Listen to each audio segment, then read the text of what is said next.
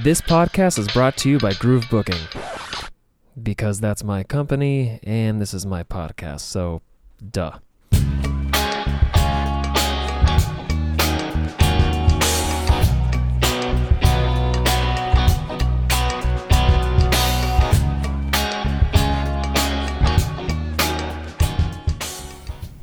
Hello, Kurtis. Hello. Kurtis Adair. That is how I say your last name, correct? Actually, funnily enough, Adair is not my last name. Damn it. It's a stage name if it were. Ooh. Yeah, as it were, whatever. Yeah, my last name is Kugel, Koogle. Oh, I think I did know that. Yeah. Kugel's a cool last name, though. I don't understand why you don't just go with it. Okay, sorry, never mind. I'll switch it back. No, I was Kurtis Kugel for the longest time playing in Yuma, whatever, and like often when I play drums and stuff like that, I'll still just be Kurtis Kugel, which is my obviously legal name. My middle name is Adair. And so now I'm on this singer-songwriter kick, and it's like Adair, Kurtis Adair just flows better than Kurtis Kugel. Like the alliteration is a little bit bothersome for some reason. Also, it's like, I don't know, just two Ks. It's like just KA is a little bit better. It is. Okay. 2Ks is kind of cool. You got like the Kardashian thing going. Well, we'll see. Maybe if this just like fizzles out and I start a new project, I'll give new life to my first name. Yeah. Yeah, I mean, you could start like an underwear company or something. I don't know. Oh, or that. Yeah, exactly. You could call People would always spell it with C's. Kugels. Kugly. There was like a Kugel like peanut butter in the 70s or something like that, and it was like K-O. So it is K-O-O. K-O-O-G. It's like Google with a K. Yeah. Oh, and weirdly enough, awesome. I think someone that was up in management for Yahoo at some point was named Tim Kugel. So you put in Kugel. Yeah, weird. Anyway. So you said Yuma, which I think we need to go back to. So you were born and raised in Yuma?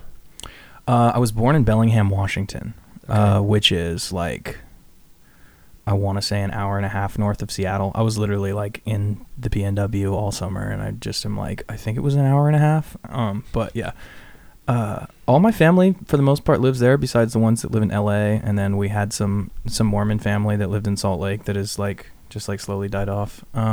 But we had, which I'm not Mormon. I don't know why I said that, but anyway, yeah.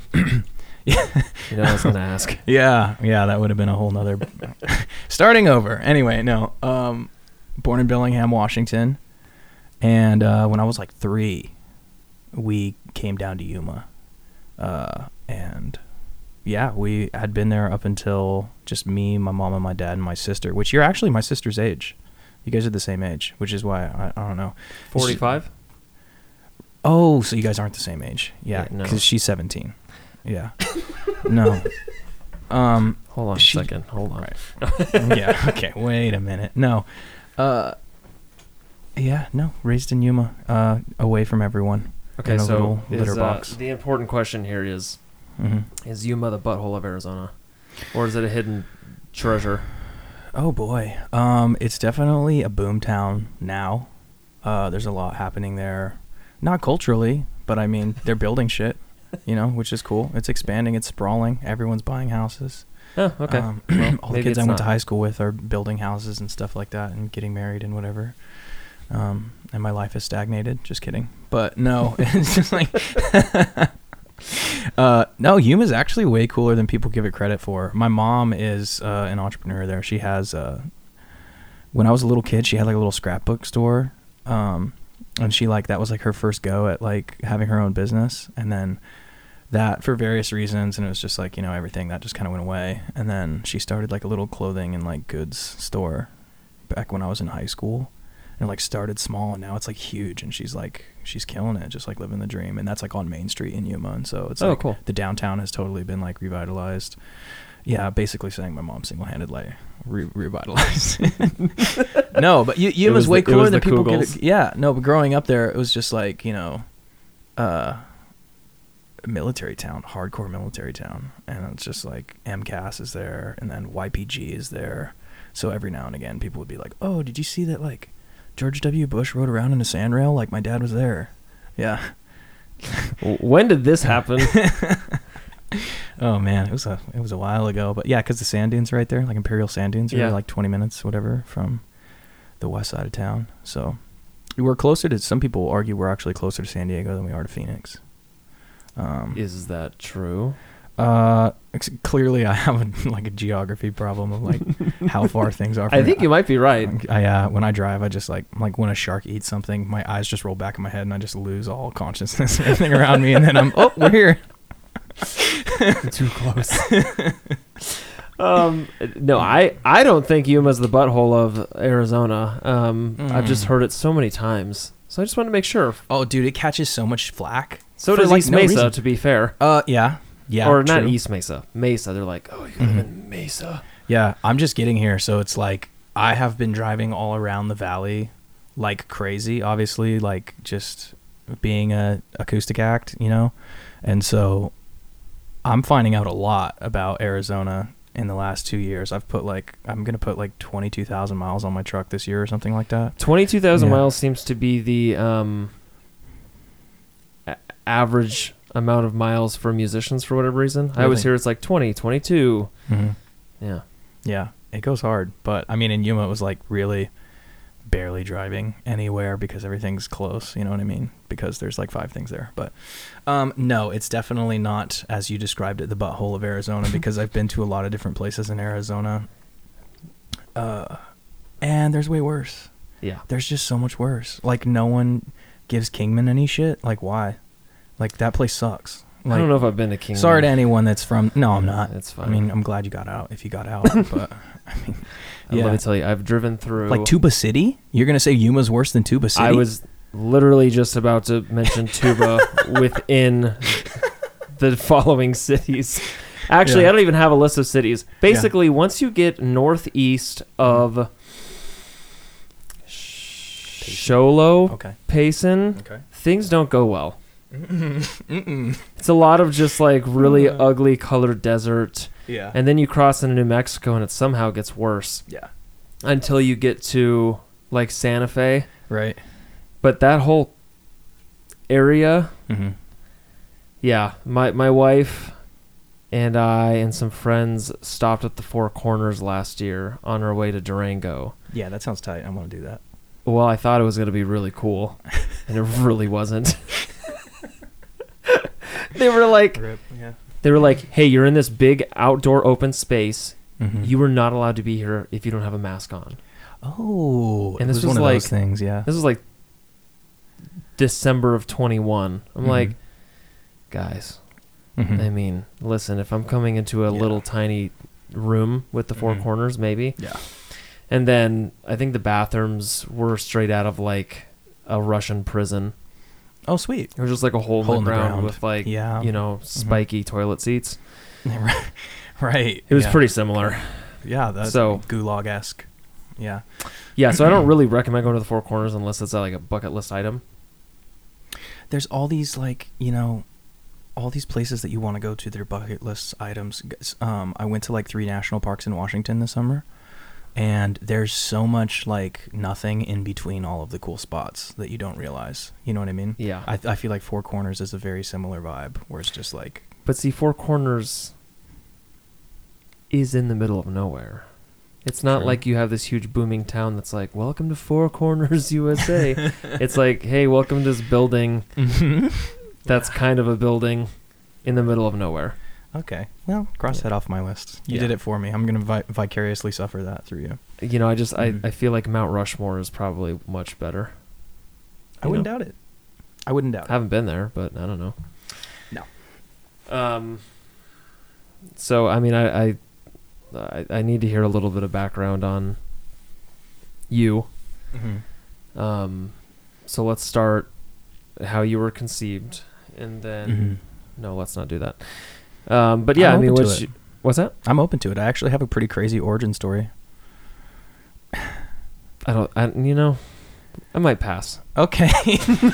dude. Okay, actually though, because I mean, I don't know for any listeners that give a shit, but it's like when Tanner and I actually, this is the first time we've met. And we had a phone conversation when I first started working for you, whatever, back in the dark ages. And it was like, 6 months ago or something. Was this pre-COVID or? It was last year. Dude, it was like right when we were coming out of COVID. Because a lot of people know this because am horribly narcissistic and always end up talking about myself for some reason. No. And somehow there's still this self-loathing I don't understand. No, it was like it was like I've had like 14 jobs. Just like as a musician that like has this weird, I don't know if it's like a scarcity mentality, but I'm always working some bullshit job. And Are you like now? Yeah, I'm like almost done valeting. I like put in my 2 weeks, but I haven't like actually left. And so anyway, whatever. I always got something on the burner, dude. Anything to put off actually facing, realizing my potential is what I'm doing. Yeah. So no comment. Right. Anyway, but no, I was like, I think I had just been let go from, which this is the only time that I had been let go from something, but I didn't really take it personally because like on my first night, they hired like 30 something girls. And then they just never came back because I was bar backing at this like honky tonk up in Cave Creek. I won't say, well, fuck it. I was bar backing at Buffalo Chip, dude. There we go. Yeah, and it Drop the names. It was a wild experience. I'll say that. Just scraps left and right, and just like tons of people playing dress up 24/7. Right to Cave Creek. Yeah, it went hard. And so wait. They hired 30 girls, and then what? They just hired like a grip of girls to be like servers. They're like, we're going to have servers. No one's going to come up and like get food anymore. It's just like the girls are going to run it out to everybody, right? Oh, and so they hired like all these cuties to come do that. Right? I've been in there one time, but I've never like right. played there. So yeah. So before it wasn't like servers? No, I don't know what it was before because I just showed up just like, let's go. This is going to be cool. I worked there for like, I want to say a month, maybe 6 weeks. Yeah. Maybe less. And then I just got a call on my way to work one time, and some guy was like, hey, we don't need you anymore. It's a performance thing. And I was just like, oh, what? And I was like, okay. Which was weird because they had me working from like 2 p.m. to like 7 in the morning. Yeah, it went hard. Whoa. Yeah, no, it was crazy. But it was fun. It was a fun experience. But yeah, no, people just came and went there for a long time. I think they have new management now. But anyway, I'm not putting shade on anybody's name. I'm not trying to like talk shit about anybody. I'm just talking about my own experience with having that job. I mean, it was, pretty wild. I think welcome to a lot of these like honky tonk country places. Like, I mean, the turnover rate already at any restaurant, which right. I am probably more aware than most people. Yeah, true. Unless you play the same place like every week. But yeah, like manager turnover rate at, I feel like most restaurants is wild. Yeah. It's like, oh, what happened to Johnny? Oh, no, he left. It's like 2 weeks later. It's like, what happened to Timmy? Yeah, everywhere, dude. It's so true. Wait, why did I bring it up? Because you were talking about like 14 odd jobs while you were doing music. Might have to do some editing here as I'm becoming no, geriatric. There's no editing on this show. Oh, I'm not skilled enough. All right, cool. I am, but I'm not. Shit, man, what were we talking about right before that? Well, so I asked you about like how you kind of got started with the music thing and how long you've been doing it professionally, and then you said that you've been doing oddball jobs at the same time. Yeah. So I mean, you can just kind of go back to like. Yeah, forget about it. Anyway, so that's sad. Whatever. Killed way too many brain cells. So at this point, no. Should have huffed that paint before we came in here. Jeez, man, dude. Well, clearly you can tell I have no self-discipline. I'm a highly indulgent person, so I just went for it, man. Huffing paint. It's just like, yeah, that's my thing. It is what it is. But the first time dude. Oh, thank God. Anyway, we had the phone conversation right after I got laid off that job. Okay, so I forgot. Yes, we had the phone. Dude, it's like hitting the word that you're like, what's that word? What's that word? Yep. Yes. Okay, I'm going to take this stupid bracelet off because it's like jingling on the mic and it's killing me. I don't hear it. There's like There's like an Oasis. Cool effect. There was like an Oasis song where you can hear him like fidgeting with his it's like an acoustic version of Talk Tonight, and you can like hear him taking his watch off in the beginning. Oh, really? And I'm like, oh man, that's so sick. Is that what that is? And then I saw an interview about it later, and that's roots. Anyway. Whatever. So that's you and I were on the phone talking about, and you're like, so where are you from? What, blah, blah, blah. What do you do? Or something like that. And I made like an Allman Brothers reference, like right off the bat. And it was just like the corniest thing ever. And I was like, I hope this guy doesn't hate me. You were like, so where are you from? What do you do? And I was like, well, I was born on the back of a Greyhound bus, blah, blah, blah. And you're like, oh, being nice. I totally didn't understand the reference either. I was like, oh shit. I just thought it was funny just because that's so different than like, so you had a good answer right away. Okay. We've always had a very, I feel like, good working relationship over the phone since we just met for the first time. Yeah. But, like, our humor matches up. Mm-hmm. And, like, even though we've never met, I'll just be like, hey, asshole, Right. what are you doing next Thursday? Mm-hmm. I'm asshole, yeah. Hello, that's me. Yes, Yeah, I'll take a gig. Yeah, exactly. Oh, well, that also, I'm the asshole that takes the gig, yes. Every time. I have, anyway. Okay. No. Well, as you know, I came in here and give a mouse a cookie. You were like, do you want some water? And, give a mouse a cookie. He'll ask for some milk. And I said, can I actually have a really specialty, fun iced coffee instead? And you said, fucking sure. Anyway, so you made I'm me a an pro iced at latte. making espresso drinks, okay? Well, it's like literally what I like the exact thing that you made. So you know me on a deep level. It could be that we're just like the same demographic. Yeah. And it's, and as I said, I'm like pretty close with my sister and you guys are the same age. And it's just 17. Like, yeah. Right. Right. Mm-hmm. Which is weird. I mean, that you've raised this empire from so you started when you were 12 or something like that. 12. Yeah. Right. I am shocked that. I hit as a child puberty prodigy, at- you don't drum better, but yeah. I've never even seen you play. Really? No, straight up. You have these little. Try putting yourself out there, God. Like hire yourself for once. But there's like all these like there's like these haven't. drum off things around here, like the Guitar Center drum off thing. I don't know if this is a touchy subject for you because obviously you didn't win. But like all these drum off things everywhere. What if I did win and you didn't know? I'd know. Would No, you I'd know? know. Yeah. Let me tell you why. All right. Okay. No, when I was like in middle school, I used to watch these on YouTube, and high school, hard. Yeah. Like there was that guy, I can't remember his name. He was like a Hispanic guy and he was wearing it was like right after Sandy Hook and he was wearing like a Sandy Hook shirt. Juan Mendoza. Yes, exactly. And I just said, I don't know who it is. And you name someone and I go, of course it's that. I made it the furthest in the competition, I believe, the year he won. Yeah, I was seeing this and I was like, this is from that era. And it was just no drum off. Well, I thought that, Eric Importa also played there. There was a guy. And is that the guy Art or whatever that stands up on he does pop shove-its on his throne? Sick. Anyway, but no, this sample pad. I remember he was playing marimba. It's like dung dung dung dung dung dung dung and running like a foot cajon over here. I thought that was so corny. The one guy? Yes. And he's like a legend. He's like a legend player. And he's so good. Limb independence, insane, super talented guy. Yeah. Watching that when I was there, I was like, bro, what? So it just felt gimmicky to me. But now I've gotten to the level that's meta above that where I'm just like, holy shit, that's super hard and musical. It is super hard. However, most of the things that we were doing were corny. Mm-hmm. So for those of you that don't know what drum off is, because I forgot there's an audience to this. I feel so self-indulgent, just rambling, dude. My bad. Well, I mean, I don't know if there's an audience to it, The first episode goes out this week, and it'll be like 2. Thanks, Mom. Yeah, it starts like that. My wife's like, 2. no, I didn't listen to it. What are you, an idiot? Yeah, there's 3, and I'm 2 of them. Yeah. Okay, so drum off. Guitar Center, the company that I think is about $3 billion literally dollars in debt and is owned by Home Depot. Just sidebar.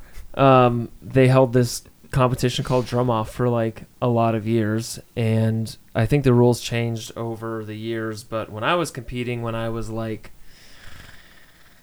18 through 20 or 21 maybe, the rules were, I think it was a 3-minute drum solo. Okay. But you only had X amount of time to set up the kit, so so the guy before you or girl, it's typically guys, I'm not gonna lie. Any guy before you, he could put the cymbals 12 feet in the air, and he could mount the toms upside down. Yeah, same kit. Oh, sweet. And then they're like, cool, you have, I think it was 4 minutes to reset up the kit and then play this gnarly 3-minute solo that you came up with. So that was super fun. And then they introduced the electronic portion of things, so that what's called SPDSX, which is just a sampling pad that you hit with sticks. They incorporated it, and you could basically play any sound on it. But to win, it very much felt like you had to use it. Oh, yeah. Oh, certainly. So I think that year I made it to the regional finals, which if I would have won that, I would have went to the finals in LA. Mm-hmm. So I made it. So I went to Houston, Texas for it. Oh, so I damn. was technically quote unquote top 25 drummers in the country. Dude, sick. Which is totally not true. I'm 26th. And then yeah, I went to Houston and had a really awesome time setting up the kit and like Mm-hmm. I don't know if I dropped sticks or something, but Oof. dude, I was just such a younger player. Right. And like looking back on the solos, I'm like, yeah, okay, that was winning worthy. But yeah, I did it for like 3 or 4 years. Yeah. It's honestly, it was such a bullshit competition in my opinion. There was so many dumb things about it. Oh, and then the judges that they would bring in to like the first couple rounds were like super amateur drummers that quote unquote played music for a living. And I like started to know some of the judges and I was like, these guys aren't qualified to do this whatsoever. Oh. Yeah. That's tough. Their credentials were like, I'm a drummer, quote unquote. Right.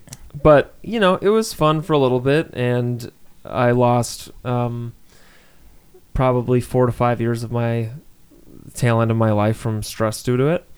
Oof. And sorry I brought it up. Resent that competition and my dad thinks it was super fun for me and now I'm in therapy.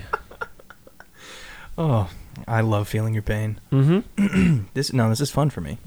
Anyway, no. My dad's gonna listen to this and Yeah. go, oh, he was serious this whole time. Mm-hmm. Yeah. Your dad's not going to listen to this, dude. No, he's not. He's not going to start caring now. Stop it. Which is so funny. Earlier you asked me if I had dogs. Yeah. You know, because you have some very cute little guys running around here. I actually have had dogs twice in my life, and both times my dad gave them away. Like after I like bonded with them. One, I have this image of them like not being able to get one into the truck, and it was just like standing like scared. And they just fucking hucked it in the back and just took them away. It's just like, oh sweet. Then the other one, he's like, I'm putting new VCT down in the house. He's like, this dog keeps pissing everywhere. You guys don't even like him anyway. I'm giving him back. We had him for like 5 years. I think I'm actually speechless. I was like sick. Oh, the saddest part, in case the little dog, the second one was a Papillon named Duke, which no hate to my dad. I mean, he did what he thought he was right, what was right, you know. And I mean, to be fair, the dog was pissing everywhere, but he wasn't fixed, and he was a little shithead like Papillon, like purebred dog that he got from his uncle up in Salt Lake. But to Salt Lake it returned, and we went and visited my great grandmama a little bit after that. And dude, this was actually traumatizing. I saw the dog after not seeing it for like 2 years, and it remembered me. Well, yeah. And it like ran up and was like, oh my God, like you're taking me with you. Like I've missed you, whatever. And I'm like bonding with this dog all day, and then we have to leave. Dog's not coming with us. It's staying there. And so we start going down the road, and we were in like a rental car that had like a hatch open. The dog runs down the road and jumps in the back hatch and gets in my lap. No. And is like, I'm coming with you. Shit. Yeah, it died like a year later. It got eaten by a pit bull. Yeah. What? Yeah, dude. That was a ride? Yeah. It was crazy. Oh my God. My wife is going to literally hate you if she listens to this part. Because I was a kid. What am I going to do? Well, how old were you? Why do I have attachment issues? Like 13, 12. Oh, okay. Yeah. Holy shit, dude. Yeah. That was a ride and a half. I loved that dog. But whatever. It also, because it was like such a frou-frou dog, and I grew up in like an old person neighborhood, because Yuma's like, there's like a seedy part of it, like the lanes, whatever. And then there's like I mean, come on, dude. It like has gnarly like border traffic and stuff, and it used to be way worse, but now there's like 3 sheriffs to every 1 person there, so it's like pretty ridiculous. Yeah.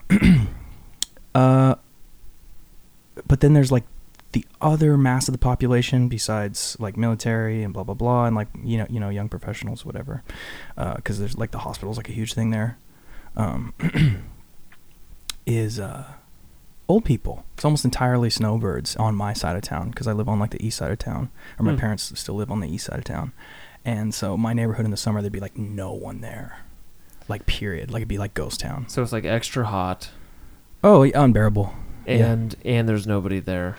No, I'm You're somewhat like, this thankful, makes actually, sense. though, in hindsight, for the, not to keep harkening back to the Yuma thing, because I try not to make it my whole personality, but like, I'm somewhat thankful that It's it your was entire like, personality. Let's be real. yeah, I have nothing else other than the ones that I impart from other people. Like, I meet you and then I mirror your personality, and then I'm just drained after the conversation. Good. Mhm. I hope you're drained after this conversation. Buddy, way ahead of you. No, when I was like, I'm thankful that it was hot as shit there, because to be honest, like, just locked in my room, there was like nothing I could do. Plus my parents were like, you're not allowed to go one block this way or the other way. You have to like stay in front of the house, and if you're playing outside, one of us has to be watching you. And so I like wasn't going anywhere Hey, any this of the sounds time. like my parents. Yeah. I lived in look a at us. cul-de-sac. It was way easier. Look at us though. I mean, like, Yeah. hey, look at us. Yeah. That Paul Rudd Are you an clip, only that's what I'm child? thinking. No, my sister's your age. I told you that. And then so I it's- didn't listen this entire time. Understandable. No, man, what a great opportunity to just be stuck in a room and like forced to do something creative and like thought inspiring, but play music and consume music. Like, Mhm. you know, if you're in like a lovely livable place and you could just go out and like, my dad's like, oh, when I was a kid and I was your age, I was riding bicycles everywhere. We were skating, because my dad grew up in Long Beach. Uh-huh. And so he's like, oh, me and all my friends after school, he was like, we would skate to the bus stop and ask for change, and then we'd go down and we'd bury all our shit at the beach, and we'd surf all day, and then we'd get like a 3-cent slice of pizza, and then we'd skate home, you know, and do it all over the Is your next dad day. 85 years old? No, it kind of sounds like that though, huh? It does. No, 3 my dad's cents slice of pizza? Man. yeah, it wasn't really 3 cents. The dude was he was this was like mid 80s. My dad was like the stereotypical like just metalhead, like Yes. loved. Yeah. Well, actually, funnily enough, being in LA at that time, this is not about me now, but he he and his brother are in the Bon Jovi Bad Medicine video. Really? Yeah, dude. So there's like what's that dude? Steve Kinnison, like the like crazy comedian from the 80s that wore like Chuck Taylors and shit. He like Oh. what's his name? You know what I'm talking about? The guy that like yells and shit? Kinnison. Okay. So he like there's like a part where they just line up a bunch of kids like at this studio, and he like runs down the line. He's like, yeah, gets everyone's like all gassed up, and then there's just like a live crowd, and they just watched him play Bad Medicine. I think they just like skip school, and he's like, now you can't really see me, but there's a guy holding up a red shirt right next to him. That's my brother's shirt, or something like that, or whatever. Yeah. No, yeah. No payment for that. That's lame. No. But yeah, I mean, that definitely informed, I guess, just to talk about music some more, and us being in the same kind of like vein. We're very close in age, and I feel like both brought up playing drums in probably very similar situations. We probably have similar tastes. But my dad informing my music was definitely like a ton of hair metal, like an unbridled amount of hair metal, and then Metallica. But also on the other side of that coin, huge Sublime guy. Oh. Being in Long Beach in the mid to late 80s, early 90s, yeah, that's about it on Nate. Other than the dog situation, Nate Dogg. We call my dad Nate Dogg. Not like the rapper. I don't know what to think about your dad at this point after just giving away a beloved dog. He's turning 50 in 2 weeks. I'm playing his birthday party. He's 49 right now. Your dog's not turning 50. No, well, in dog years. I mean, do we age after we die? Do all dogs go to heaven? I hope so. If the amount that he pissed in my house was any sign of morality, dude's burning in the third circle of hell right now. Poor little guy. Yeah. Yeah, I mean, honestly, like, when I die and go to heaven, all my relatives, let's just say that they're waiting at my house or gate or whatever the theoretical idea is there. Mm-hmm. I'm going to be like, oh, hi, Grandma, Grandpa, Uncle, da-da-da-da-da. Yeah, that's cool. I've seen you, like, not that long ago. But my dogs, from when I was a kid, they run to me. Yeah. Get out the way. Yeah. Be like, hi, Mom, Dad. Mm-hmm. I need to pet them first. That's honestly my that is honestly how I feel. That's how much more I love dogs than anything. And my wife's the same way, and that's pretty much the only reason we're married. That was our entire vows, actually. Was just like, you might hate each other, but your love for dogs will bring you together. The dogs are the glue. That's it. Yeah. I would love to have a dog. I probably will one day. Just make sure to, not leave your trunk open or right. or leave your trunk open because if you let leave, him in. I'm just going to the store, buddy. Yeah, that's rough. Oh my god. This has gone off the rails already. Let's just end it. No. Okay. I was like, damn, this is running long. I feel like I haven't even said anything. Okay, but for real, I actually do want to know about you starting to play music and how you've got to where you are now. Mm-hmm. Obviously, you play drums in John Herrera's project, which is not, like, I don't say that lightly, because he doesn't hire, not good drummers especially. Or maybe he does, I don't know. Here I sit. He hires terrible guitar players, awesome drummers. I love John if he's listening to this. I really do. God bless him. But yeah, I mean, like, so did you start drumming first? Did you start singing first? Mm-hmm. What was the deal? Okay, so, yeah, I'll try to make it more concise because I've been kind of long-winded and nervous in the beginning of this thing. This is long-winded. It's supposed to be. Well, I started drumming because I went to a friend's house when I was a little kid, and his brother had a drum set. This is around the time I was 7, and I just remember he had like a snare drum sitting there with like a wallet on it, and he was like hitting it and then taking the wallet off and hitting it again, and I was just like, yo, what is happening right now? Sounds it was blowing my mind, because in my mind, like, snare sounds in my mind, the only like really iconic snare sounds that I had from a kid were like Kryptonite by Three Doors Down, and then like, that's a good example. No Doubt, like what's the one that's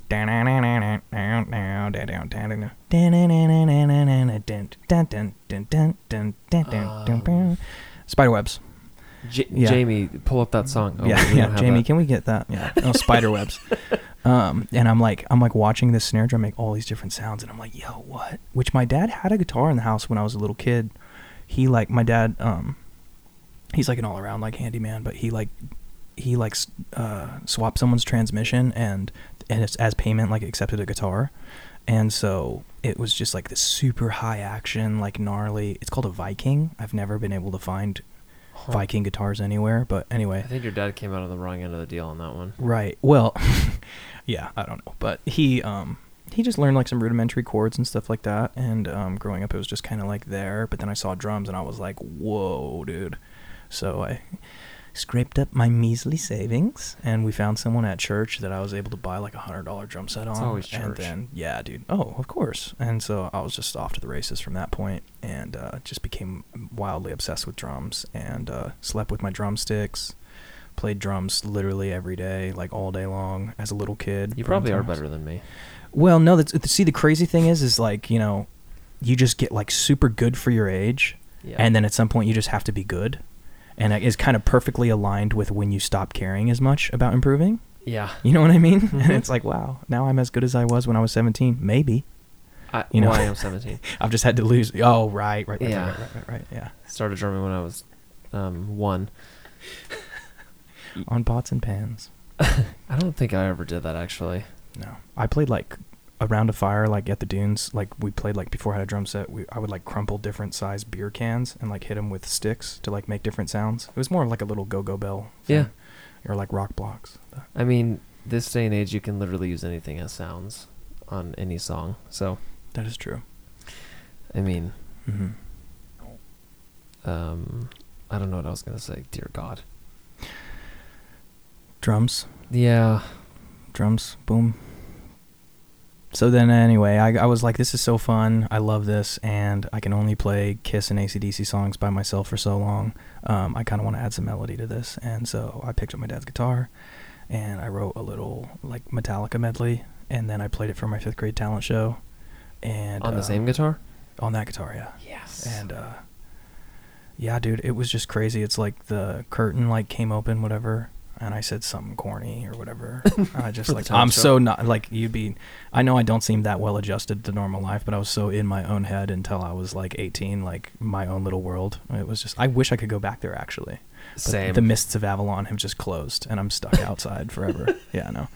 And I'm like in the real world now. But, okay.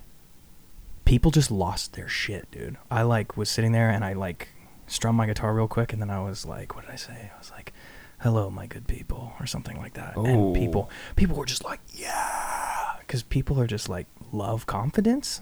Yeah. Even if it's like completely baseless, it's like you're this burning fire, and people will come from all around to stand in the warmth. You know what I mean? And I was just like, let's go. And I just ripped into it, and it was like one Enter Sandman, Master of Puppets, Fade to Black intro, and I think that's it. But I was like this little short round that was just like playing this stuff, and then people were like, holy shit. Like, what?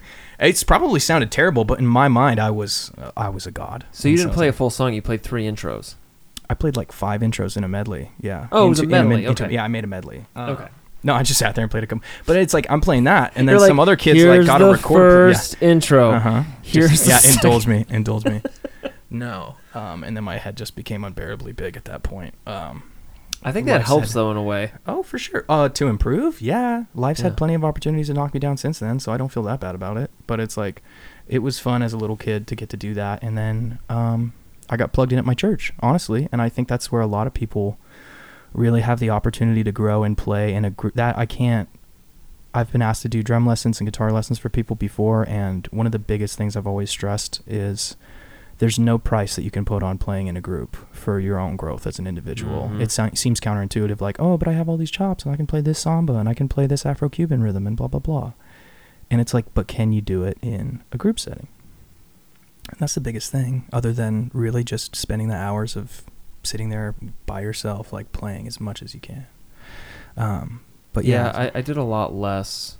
I feel like I did a lot less practicing by myself. I mean, there was a period in my life where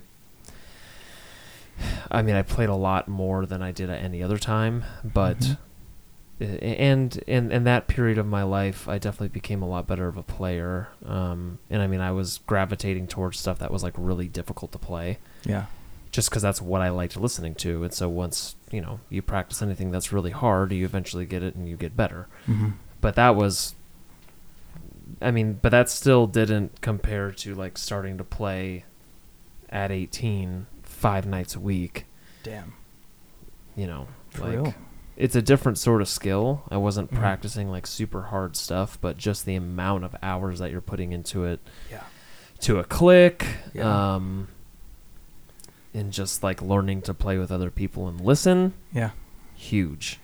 Dude, it gets me pumped up. I just want to jam, dude. Yeah. Like, seriously, it sounds corny, but I'm just like, oh man, I just love it. Because I don't really play in bands that often anymore. Like maybe like once a month, twice a month, something like that. Well, because that's what I think that's what I was forgetting earlier with my awkward pause. But I wanted to get the transition from you playing drums to, I understand that you were playing guitar at a talent show and stuff, but like now you're, but now you're typically doing the solo artist thing, right? Yeah. Okay. So this, just condensed, like, so 5th grade ends, whatever, I go into middle school, and my understanding was there's like this accelerated program where you can go and do like pre-middle school band, and because the middle school and the elementary school are right next to each other, so like after school, or maybe it was before school, they would make you play bells as a 5th grader, but you could like show up to the middle school band and like play bells. And so I did that, hated it, whatever, did that for a little bit, and then they had a drum set set up one time. I was like, can I play that? Can I play that drum set? And they were like, yeah. And they go, sure. And I went over there and played something ignorant, I'm sure. And then just a blast beat. Oh yeah. And 6th grade teacher's like, he's ready. I sat down and played like some like Limp Bizkit intro. And anyway, no. And he just all of a sudden remembered Woodstock. Exactly. 90, what was it? I'm spitting all over the room right now laughing. Yeah, exactly. Yeah. No, so I was like, okay. Played something, and then the teacher, this was a huge turning point for me, for it being more than like a hobby or something that I enjoyed doing, because my main passion my entire life up to that point, it sounds like, wow, what passions do you have that are really lasting when you're like 12? But my dad's a huge like grease monkey, and he loves motorcycles, and so I was really thinking that I was going to ride motorcycles because I like race BMX and blah blah blah and stuff when I was little, so I thought that's what I was going to do. And then this lady just like really believed in me, and she was like, do you want to be in jazz band when you get to middle school? And I was just like, what? Right. Like, I'm allowed to play drums in a class? I know it sounds silly, but sometimes you have to like get perspective now because we get so fucking jaded, dude. You know what I mean? And it's just like I was jaded at 18. Don't worry. Right. Yeah. Yeah. Weird. Anyway, so I'm like, no, but I mean, I want to go back on that because you're totally right. Like, it is this really cool opportunity that, like, when you start really putting numbers to it, you know, how many kids are at this school, and I'm one of the 2 drummers or whatever in this band. Like, it is. It feels unique, and it feels like you're big time, and even though we're probably the geekiest in the schools, that's fine. But in our heads, we're the coolest, and that's all that matters. I just, man, my love for playing, just like, and getting to do it for that amount of time, it's like sometimes you just have to check yourself and just be like, okay, remember how much you loved this? Why are you acting like this? Why are you sad? Why are you like, I don't want to do this right now, or whatever? Like, you get to play for people now. Right. Like weekly, and you make money doing it, and there's nothing wrong with like wanting different things as you get older. You know what I mean? I'm not breaking up with you right now. I'm just telling you. Oh, thank God. I cannot handle this. Don't do it on the podcast. Anyway, foreshadowing. No, so anyway, but it was just like, so she like really believed in me, and it was just like this amazing thing where I got to play and I got to learn new styles of music, and I played drums, blah blah blah. It was fun. And as I may have foreshadowed a little bit with getting the crowd approval in 5th grade, I was kind of an insufferable little shit. Like, I just had a huge head, and it was like not a good thing. But my parents are like love me and just gas me up constantly, like almost to an unhealthy degree. And so they're just like they're the like, your teachers don't know what they're talking about type thing. I had like 4 different 4th grade teachers because we butted heads constantly. Really? Yeah, it was bad, and I got like suspended and all that shit. And it's just like, yeah, it's bad. My parents are like, don't listen to your principal. But anyway, yeah. I like your parents, actually. I think that's healthy. I think it's fully healthy. It's fine. No, I swear this is not how I am now. I'm just like, I've been humbled many times. It's just like, it's just funny to use this context. I would have heard by now. No, yeah. It's good to use this context to reflect and also just, you know, see it from the other side and stuff like that. Could you imagine if you're like, I get a text from a manager and they're like, listen, so this Kurtis guy, I've asked him to turn it down 5 times because it is so loud in here. And he just keeps saying, dude, let me tell you why it should be this loud. Yeah, exactly. That's it. Ingrate. Yeah, no. My parents said that it's supposed to be this loud. My mom said, yeah, dude, ew. No. I actually played a show last Thursday in Tempe. Not for you. And I was just playing in Tempe. That sounded super cutting, and it was not for you. I do this for me. I know, I was just going to say, you're like, it wasn't for you. Bro, what? Yeah, no. God. Bartender, literally first song I start, and I'm starting on something so simple. It was like a Ray LaMontagne song or something like low key. It's like half step down. Dude walks up, takes my speaker on the pole, and turns it completely around. And he just goes, they're like having a meeting. And I was like, what? Oh, I'm going to be here for 3 hours. I was like, okay. So I was like vibing. I'm like, this is his space. And he clearly knows the room. And so I'm just going to chill and just vibe on whatever wavelength he thinks I should, you know, who knows how long this guy's worked here? I'm in his space. Was he like a bartender? What was he? Yeah. I'm like, I'm in his space. I'm just chilling, dude. And so that's what I did. He turned the speaker completely around. Yeah, so it was pointed at a wall. No. Ooh. Anyway, so it was like pointed at a wall. So I was like, okay. And so, dude, I don't monitor live, so I got like to hear myself better, and I just did like super quiet, like flashback to playing in like restaurants, like jazz gigs, and I was just like, this is nice. I'm just gonna vibe, and people were just like, it's so nice, it's so quiet, and only like 2 people complained and were just like, why don't you be louder, you know? Whatever. Yeah. But anyway, not sure how I got there, but back it up. This lady, I can't say her name. She got in a bit of trouble, and in 7th grade, it makes me really sad. Did she sleep with you? It makes me really. That comment's not going to age well. She got locked up. Yeah. For that? You don't say. Okay. Yeah. I was just hoping, man. You're no, but I was like really crushed. Sweet lady. No, but it was like a Cinderella situation where my parent that I loved and like wanted to like nurture me and was like, you're going to do great things and like I support you and yeah, you're a little cocky, but it's okay. Went away. And then it was just everyone else there that now she's gone. It's like, yeah, you suck. And it was just like weird. And it was just like, and I didn't know how to deal with it. And I honestly like started butting heads with people and I kind of got kicked out of band because I was just being an idiot. Curtis. It was just, no, it was bad. And at the time I was the president of the student council at the middle school. So I was like writing myself out of class and shit and just being an idiot. And just like, then I hit high school and obviously it's like, all of the girls that are like your friends are now dating like 17, 18-year-old guys, and no one has time for your shit. Literally at all. Nope. Man, your story sounds a lot like mine. Dude, we're cut from the same cloth. I'm telling you. Sorry, anyone who's not like us, who's Mesa, just throwing up in their Yuma. mouth about this. Yeah. Ooh, yeah. So I was school president in 6th grade, which is still elementary school. Yeah. And I literally will openly tell anybody that I peaked in 6th grade. Dude, I say that all the time. Dude, that shit's hilarious. Well, it's just like the ignorance to the real world was so blissful, and then it's just like bam. I was so popular, much like you, because of the talent Holy show. shit, dude. Yes, dude. And being president. Okay, Oh, wait. God. This gets Holy even shit. cornier and way better. All right, I'm gonna kiss you right now. My tagline for my campaign speech. Yeah, I'm following. I was there. Was I hope I was not. there the whole time. I do remember you. Yeah. Kugel. I did the devil horn rock on thing, and at the very end of it, I went, "I'm Tanner Sigfort, rock on." Dude. People lost their shit, and I won president. Dude. Now, I wasn't writing myself out of class. I was doing so much similar shit to what you were doing. That's insane. I had like a speech to like congratulate the kids on promotion or something like that, and I was just like such a dickhead where I was like, you know in Super Troopers when they say meow? No. Oh, they're like, they pull someone over and they're like, how many times can you say meow without the person noticing that you're pulling over? And so they'll be like, all right, meow, can I see your license and registration, ma'am? And she goes, did you just say meow? What are you talking about? You know what I mean? I need to see it right, meow. And they'll be like, what? I like fit those in my speech. Just the loose cannon. Like someone should have gotten it. Okay. Like totally your off the humor track, was way too much Yeah. for the age that you were. No, I was insufferable. But anyway, okay. Moving forward, let me just. I know this is super long-winded. My bad.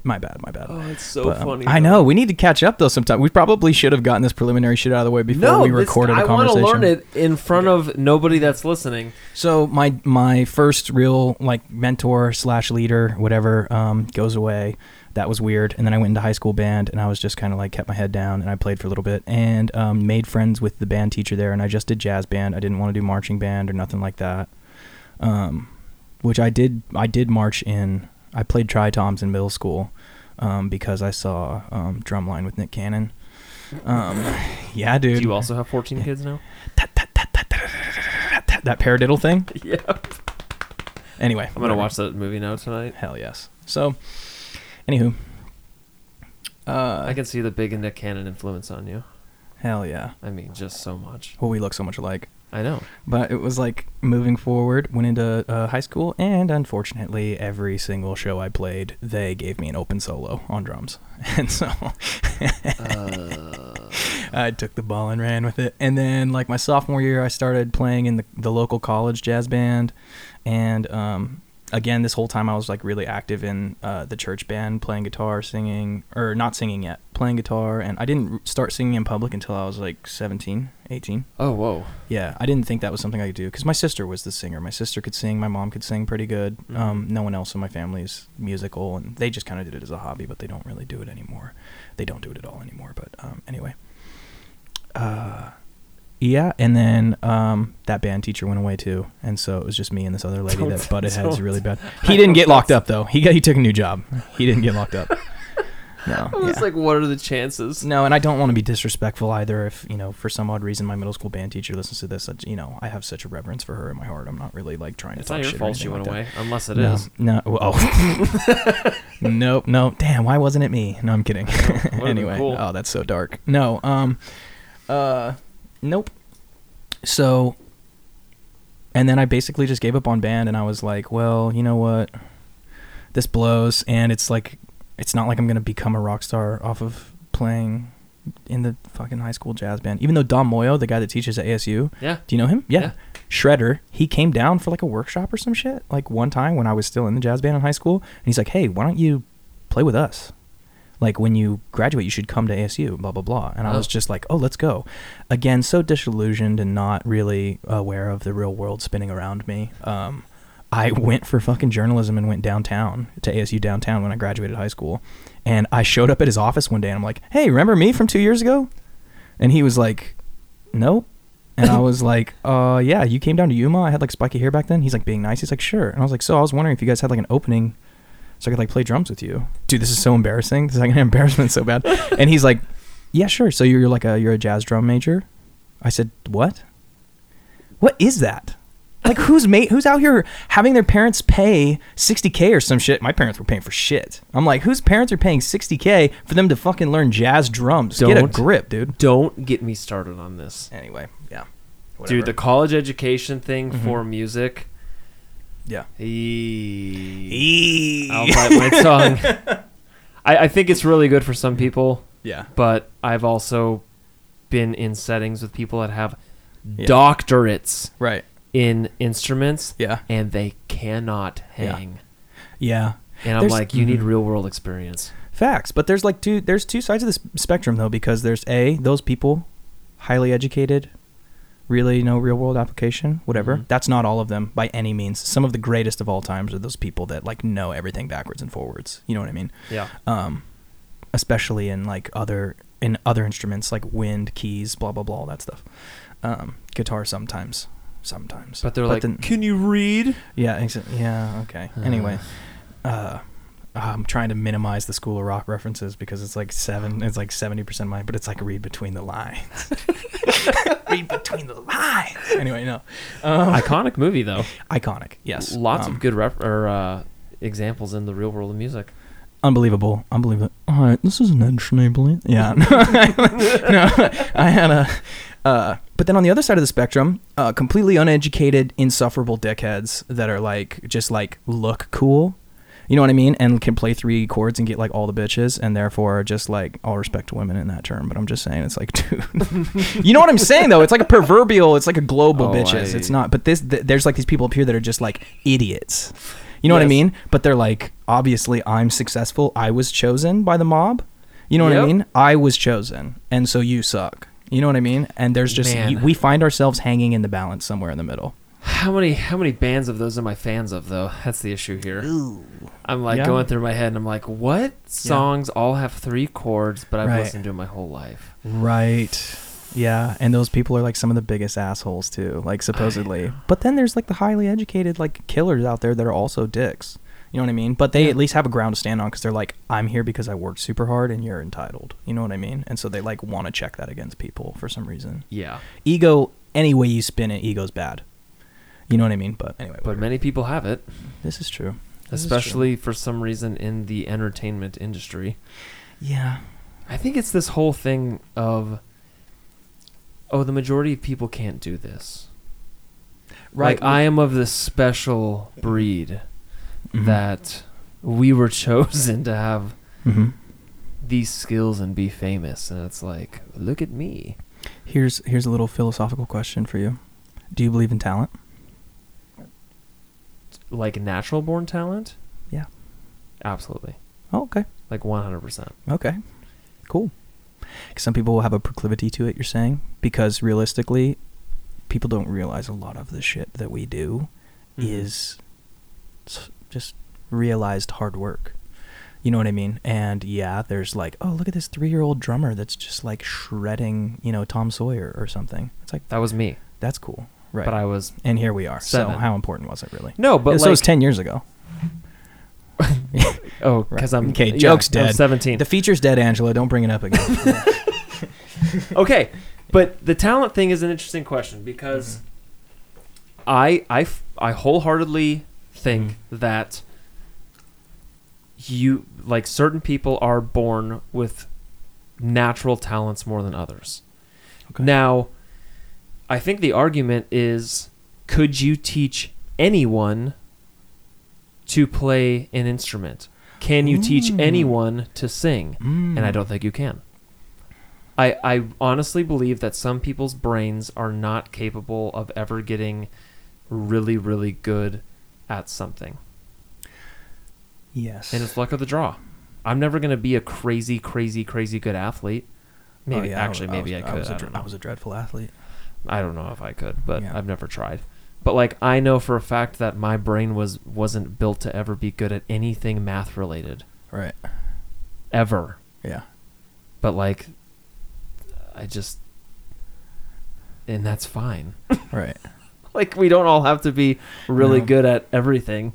No, but I have this weird kind of like hanging guilt that's like, is it just because I put like time into doing this, and like literally anyone else could do it if they did the amount of time that I've done? You know what I mean? And I'm not like self-aggrandizing saying like I work so hard, because realistically I'm pretty lazy. But it's like, I mean, realistically, like, oh, you haven't accomplished your goals and you think it's not because of your own efforts? Interesting. You know what I mean? Yeah. Because I mean, what's really holding me back besides me? You know what I mean? That's not true. Wrong. That's true for most people. I could probably be a really, really good piano player. Right. I straight up. I play drums really well. I play guitar pretty well. Like, oh, I wish I could play keys. I Shut could play up, keys, dude. Yeah, exactly. It's funny because I'm actually really careful about that when people are like, "Do you play keys?" I'm not like, "Ugh, I wish I could play keys." I just go, "No, I don't," because I haven't put the time into it.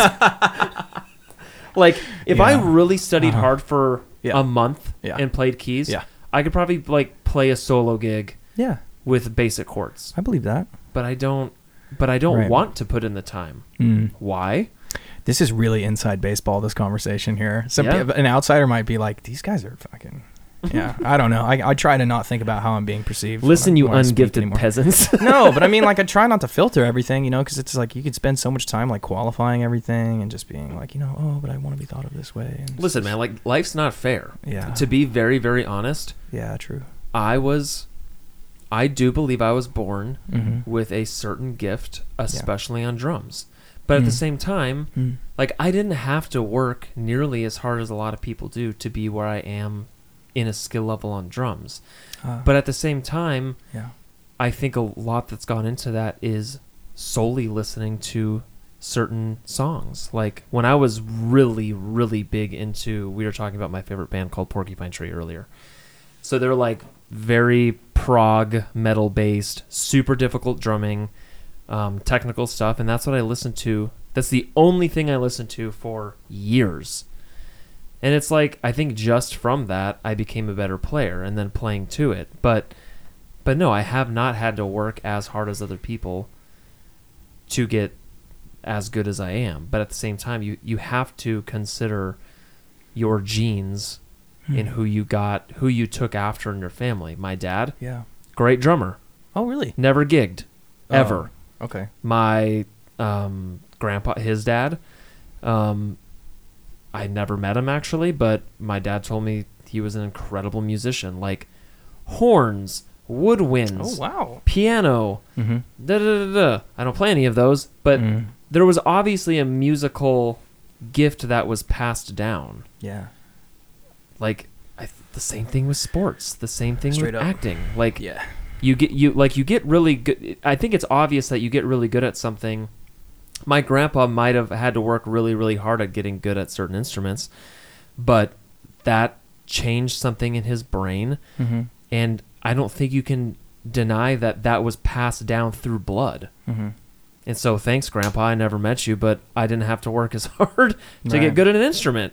Right. And as funny as that may sound, I really do think that's true. Right. Yeah. No, I believe that. Because, I mean, you said that your mom sings. Right. Your sister, like, it obviously passed down from somewhere. Right. I hate to be this guy, but honestly, my dad also played a little guitar, right, when I was growing up, just, knew a couple songs. They all gave up when I started playing and got to a certain level, and I don't need to feel bad about that, because I'm clearly the only one that has to suffer the life of a working musician anyway. They have like normal lives, and they're like, married, kids, houses, and shit like that. You know what, Mom, Not Dad, it's good that you got out when you did. Right, well, yeah. Yeah, believe me, put it down. Like 13, like holding a cigarette, like Ben Affleck. You want to stop right now. Stop while you're Whiskey ahead. in the other hand. I've been where you were when I was 8. I remember when I had that sparkle in my eye. Oh, anyway. Yeah. Again, jaded at 18. Jaded 18, rough. Anyway, with a whole life ahead of you. Dude, the music business is just, it is so hard. Everyone wants something else, though. I mean, a lot of people think that they want one thing, but they don't really. Because there's this adage that's like, whatever you're doing is exactly what you want to do. And that's sad, but it's like there's a certain self-awareness that you have to take of like, I've spent a long time in my life like blaming other people for the lack of my realization of my potential, but realistically it's my bad. You know what I mean? And so, At well, I least mean, you know. well, you know, I've had like relationships and stuff, and just like, you know, feel like I'm being thwarted by like other musicians or like people in my band, or people like holding me back, or like, you know, blaming my parents for me dropping out of college or something for a little bit, and which was stupid. But and my girlfriend at the time, blah blah blah, because everyone just begged me to come back to Yuma and like stop what I was doing here, and it's just like, you know, because I lived here for a year back in 2015/16, and then I moved home. And then I just didn't do anything for a long time. And then during the pandemic, I moved back here and got serious. You moved back here at a terrible time. No, I know. Maybe a good time. I could not have. There was no other direction for me. I had to do something. I guess to finish my little musical story.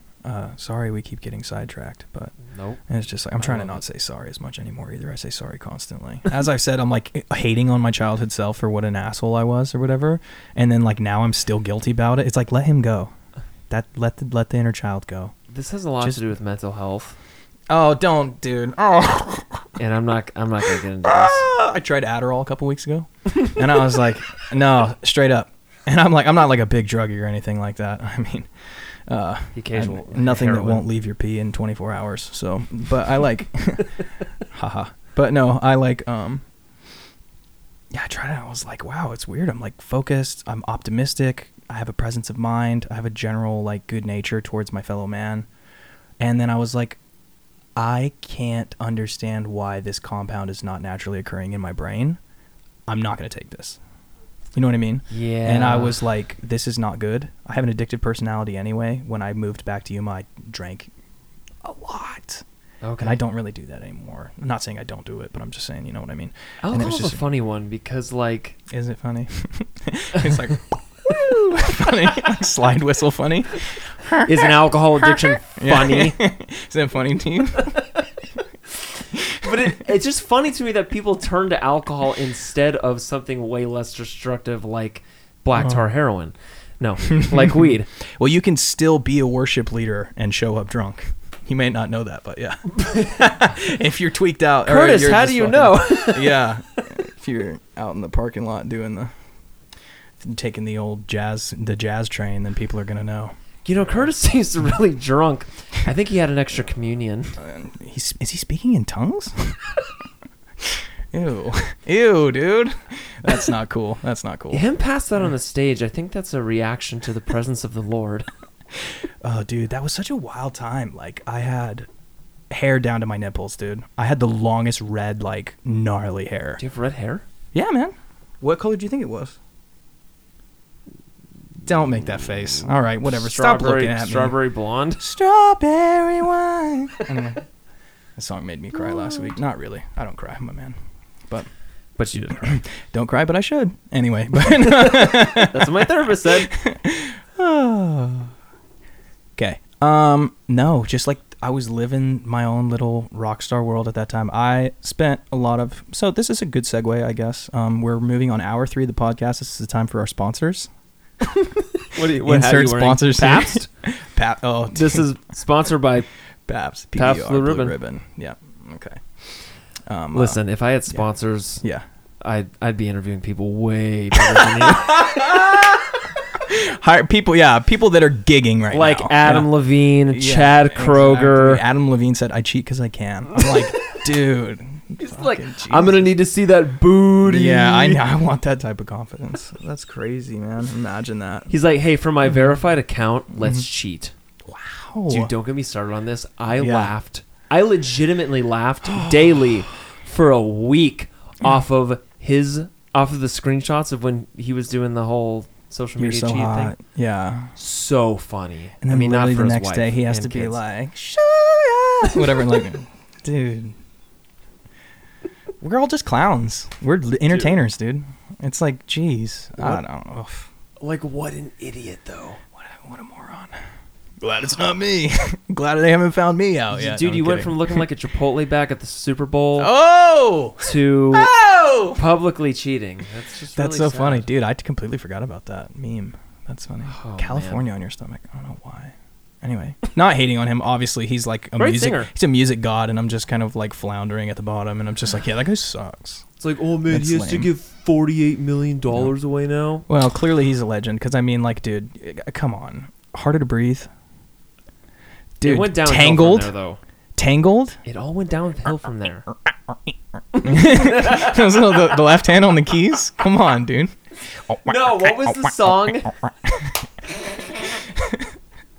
That's such a She Will Be Loved. I do a Maroon 5 song live. I used to do She Will Be Loved, and then I was just like, it kind of just like fell on deaf ears a couple times, and like, really, yeah, it's a little weird. But now I do the acoustic version of Misery from that album. That is like that song I was just gonna say has like the chick on it, but has that like weird jazzy guitar lick in that song. Yes, yeah. The acoustic version is a little bit cooler. It has like a it grooves. It's dope. I'm gonna have you play that now. Sorry, no. I don't care about your original song. Just Right. play Maroon 5 covers. Sounds good. No. The vibe of the original song I was planning to play today is so separate from this silly, funny, goofy little time that we're having today. So sad. It was from a dark place, very dark place. But I mean, I've had this conversation, I think, all 3 episodes of the podcast, but musicians and creative people, we pretty much all suffer from some sort of mental crisis. I'm so glad that you've already gotten this out of the system because Yeah. I would, this could be a much longer podcast. I mean, the fact that you just said, I really like how Adderall feels, but it's not naturally occurring in my brain, tells me everything I need to know. Yeah. Because if I took Adderall, which I never have, I'd be like, Yeah, and then I didn't tell any of my loved ones I took it either. I mean, I just told my parents, Right. like, 2 months ago that I've started using edibles. I don't smoke, but... And I'm like, you wouldn't believe the massive positive positive outcome that's had on my life. And then I got my dad to start doing it. So you were raised in the church? Nope. Bro, what? I wasn't. I was not raised in the church. I mean, at all. Dude, that's weird. Maybe a lot of the problems I thought I had being raised in the church was just being raised by strict parents. No, it had to do with the church. Okay, cool. Because I know a lot of people that were raised in the church, and Yeah. they all have pretty similar issues. Yeah, especially in this day and age where everything's globalized and just blown wide open. Like Oz's curtain is just wide open now. But it's just like weird, which is kind of good and kind of bad. Because there is a certain piece of like living in ignorance, but I mean, when it's at the detriment of other people, it's another thing. Nothing against people that have faith; like that's a huge part of the human experience. I mean, obviously, I have lots of faith, and me too. I'm just not a huge religion guy. Right. Yeah. Which is why I have all these tattoos on my arm, by the way, because I'm a sinner, and this is the sign of the beast. Oh, kidding. Okay. Oh, dude, speaking of sign of the beast, I'm so glad you brought it up. Number of the beast. How formative to you and your music taste as a kid was video game soundtracks? Not at all. Did that fall on its face? All right. Well, no, this is cool. You can just end there. Actually, Mario Kart Double Dash. Bro, what? Had one of the coolest jazzy soundtracks. I wasn't a gamer growing up, bro. Oh, yeah. You were hitting the skins. You were going hard. No. Oh. What was I doing at that time? What was I doing? I was probably like trying to date girls or something, and I had like bleached blonde hair. And waste of time. Remember, I peaked at 6th grade, so. You dyed your hair back then? So, bro. Were you into pop punk? You go. I was actually only into Evanescence and Nickelback at the time. You're like, I'm not saying I invented pop punk, but I was there. Right, yeah. No, yeah. I'm actually I was the original drummer for Trapped. Oh, TRAPT. Yeah. Trapped. I hope people know the controversy behind that band. That's so funny. No, so did you liked Evanescence and Nickelback and stuff like, we're going to have to do a part 2 of this. I mean, I legitimately really did like Evanescence and Nickelback and Creed and hey buddy, Hoobastank. Hoobastank? Hoobastank? That's a German name. Yeah. Top 3 Nickelback songs go. Top 3 Nickelback songs? Yep. The one from the Spider-Man movie. Oh shit, okay. What is that called? No memory of it. I'm a fake fan, buddy. Hold on, I'm pulling it up. Just makes me think of that scene from Hot Rod where he's like bouncing around like a beach ball at a Nickelback concert. Wait. Oh, what was it Stand called? by. Jamie, can you pull that up, please? I am Jamie. Hero. Oh, yeah. I don't have the volume up. Anyways, that song, Dude, How You Remind Me, their original, That's cool. their first single was really good. Yeah. And then, I mean, Photograph is a pretty iconic song. I don't want to say it's one of my top 3, but like, it's a pretty well-written song. It's kind of country-ish. Huh. It's a storytelling song. Interesting. They get way too much hate. Creed gets way too much hate. I had a rant about this on Instagram about how great Creed was. Yeah.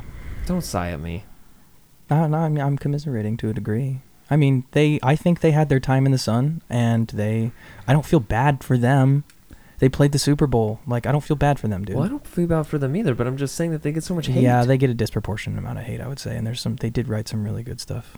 How about I'm surprised my 2 Nickelback songs that I actually like that I'm surprised you didn't bring up. Animals was huge. Yeah. And then, but these are like hard. These are rocking heavy songs. And then I can't help but think of like Chad Kroeger like doing his Cribs tour in like Canada. I'm dating myself here big time. But and then doing he had like the what tour? Cribs. Oh, his Cribs tour. Yeah, and remember they had like everyone had like a Prowler, you know those cars? Yep. And he had like a Prowler outside, and then he was like, "This is my home studio, whatever." I'm Chad Kroeger. Yeah. Never Again is another good one by them that a lot of people don't know about. You know? Never again, never again. What album though? Was that like It's the one that has like the the molten original tear. Yeah. Something like that. That's the How You Remind Me album. Oh. Yep. Oh, Three Doors Down, great band. Yeah. Seether? Heard of him. Okay. But you were into hair metal? Yeah, buddy. Well, there was like this. We're just not even gonna put a time limit on this thing, buddy. We're just gonna keep checking Twitter because you were boring me. Right. Okay. You're the one that brought up Creed, and you're just like turned off. You got rejected. No. So there was so CDs. Obviously, when I was a kid, I did do the whole thing of like downloading LimeWire and crashing the family computer. You too? Yes, sir. Yeah. Yes, sir. This is a monologue, actually. This isn't a dialogue. You and I we're a one hive mind at this point now. But doing this has to be so revolting for anyone that's not like us. Anyway, no, but I was just like, God, I hate straight white men. I'm so over it. No. They can't see us. We can be whatever we want to be. Yeah, I know. I hate being one. Sounds gay. I'm in. No. It's like, no. I'll try anything 4 times. Wow. Beautiful. I will reuse that. No, but my parents had like this, like a shitload of CDs. My dad had a couple of tapes, but they were like Nazareth and like weird old stuff. There was a Great White one, which I love Great White. Mm-hmm. But no, they had like a CD box or in a dresser, and it was just packed full of CDs. And so when I was a kid, I wanted to upload them all, like the discs, to my iTunes library. And so it led me to listen to, at a formative age, like all of the CDs that my parents had. And they had a lot of weird, like 90s shit. So there would be like Dangerous Toys, Porno for Pyros, Jane's Addiction, Candlebox. Yeah. Which was not stuff that my parents listened to. It was just there. My mom had a couple of like 80 CDs in there that were like really formative in her youth. But it was when we got older and had like digital access to things that my parents were really able to share like music they really liked and they just didn't have physical copies of. Mm-hmm. You know, but there was a couple of little like weird things. I would say Pandora, as the advent of Pandora when I was in like middle school, high school, was like the biggest thing for 90s, 2000s nostalgia. Yeah, I mean, those bands that you just brought up are kind of like the 90s alternative kind of hard rock bands, mm-hmm. like Candlebox, I think. Yeah, Silverchair, Candlebox. Yeah. But mm-hmm. LimeWire went hard. I still remember when, because I mean, similar to my family growing up, is they had a ton of CDs, and so like, but my parents didn't listen to that same sort of stuff. It was like my parents have always been pretty hip on new music. Which is why I've never been a very big classic music guy. People are like, "Oh, you've been a professional musician all your life. Like, you must love the Beatles." I'm like, I've literally never listened to an entire Beatles record, and it's probably a sin. We're opposites in this regard. Okay. I don't know anything about modern music, and I wish I did. So, I self-educate, but like everybody's like, "Oh, you got to know this old classic song." I'm like, "Yeah, I've heard it," and they're like, "But you're a big fan of it." And I'm like, "No, because it was that sort of thing where it was like." My dad, being a drummer, was always on the cutting edge of like new, cool drumming records, and so it always had to do with hard rock and okay. And then my mom got into country when I was in like 5th or 6th grade, and my dad and I were like, country, that's dumb. Literally no one in my you idiot. Literally no one in my house likes country but me. I know, because you play a ton of country, right? Yeah, man. It's the best. So, well, it's not the best. I like country. Okay, so at some point my cousin was murdered when I was a kid, and holy shit. Yeah, no, you're just gonna start a. I'm keeping some things under wraps because I don't want to just be like, here's every crazy thing that's ever happened in my life, and here's a story about my dad having a warrant and blah blah blah. Just kidding. Not kidding. Anyway, so. The murder of my cousin. Anyway, and here's what my mom. Anyway, moving on. We'll do this later. Okay, so your cousin was literally murdered. Yeah, it was really sad. It's not funny, but yeah, obviously. Yeah, everyone loved him very much. He was cool. He died, and when he died, my mom went back up to Washington for his funeral because we were like a satellite family, and Yuma just completely quarantined my entire from our family. So when my Nana died in like 2020, she called me on the phone, and I was like, I've seen her less than 10 times in my life or something like that. And it was like really sad. But anyway, whatever. So when Josh died, he, oh boy, like they played the music that he liked at his funeral, and my mom came home with the CDs. She like bought the CDs, and I was like, obviously a new music enters the house, and it's like a dog when they smell food. I'm like, what is this? I'm like, give me that. You know what I mean? I'll be the judge of this, and I bring it in. It was an Alabama Greatest Hits and Drive for Daddy Jean, whatever that album is by Alan Jackson. Oh yeah. And dude, hooked.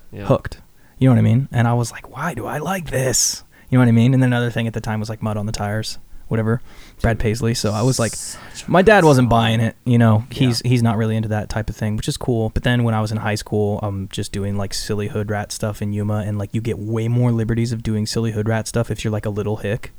Okay. Because then you like get to go like, oh, I'm going to the desert, or I'm going fishing. You live in the desert. You know what I mean? No, yeah, but I mean like, dude.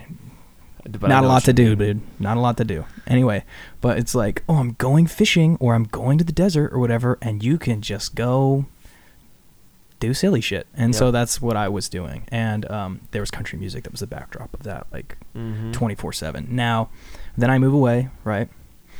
I come back, and I really had not played a lot of music the year that I lived here. And it was like a dark time of just like being exposed to the real world and like, you know, getting kind of let out of the bubble a little bit, that I'm still kind of like, you know, I'm still taking everything in, which we never stopped growing, you know what I mean? But it's just like, got to the point where I got home, and I think I saw a clip of my buddy Tyler. He was not I didn't know him. I went to school with his younger brother. My buddy Tyler Alford, who's a player around town here, and he's kind of big on TikTok. He has like he does lap steel shit. Super talented player. Dude. Super nice guy. He's local? Yeah, he just moved here like a couple of months ago. Oh, or like a year ago or something. This yeah, I'll give you his info. He's the shit. But this is the place to like for lap steel stuff. Mm-hmm.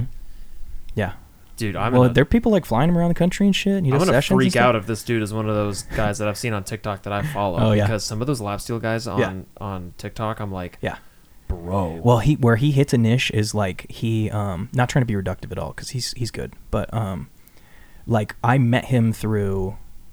So he was raised in the advent of, and I also experienced this because I always hung out with older kids because I really didn't like anytime music was brought up.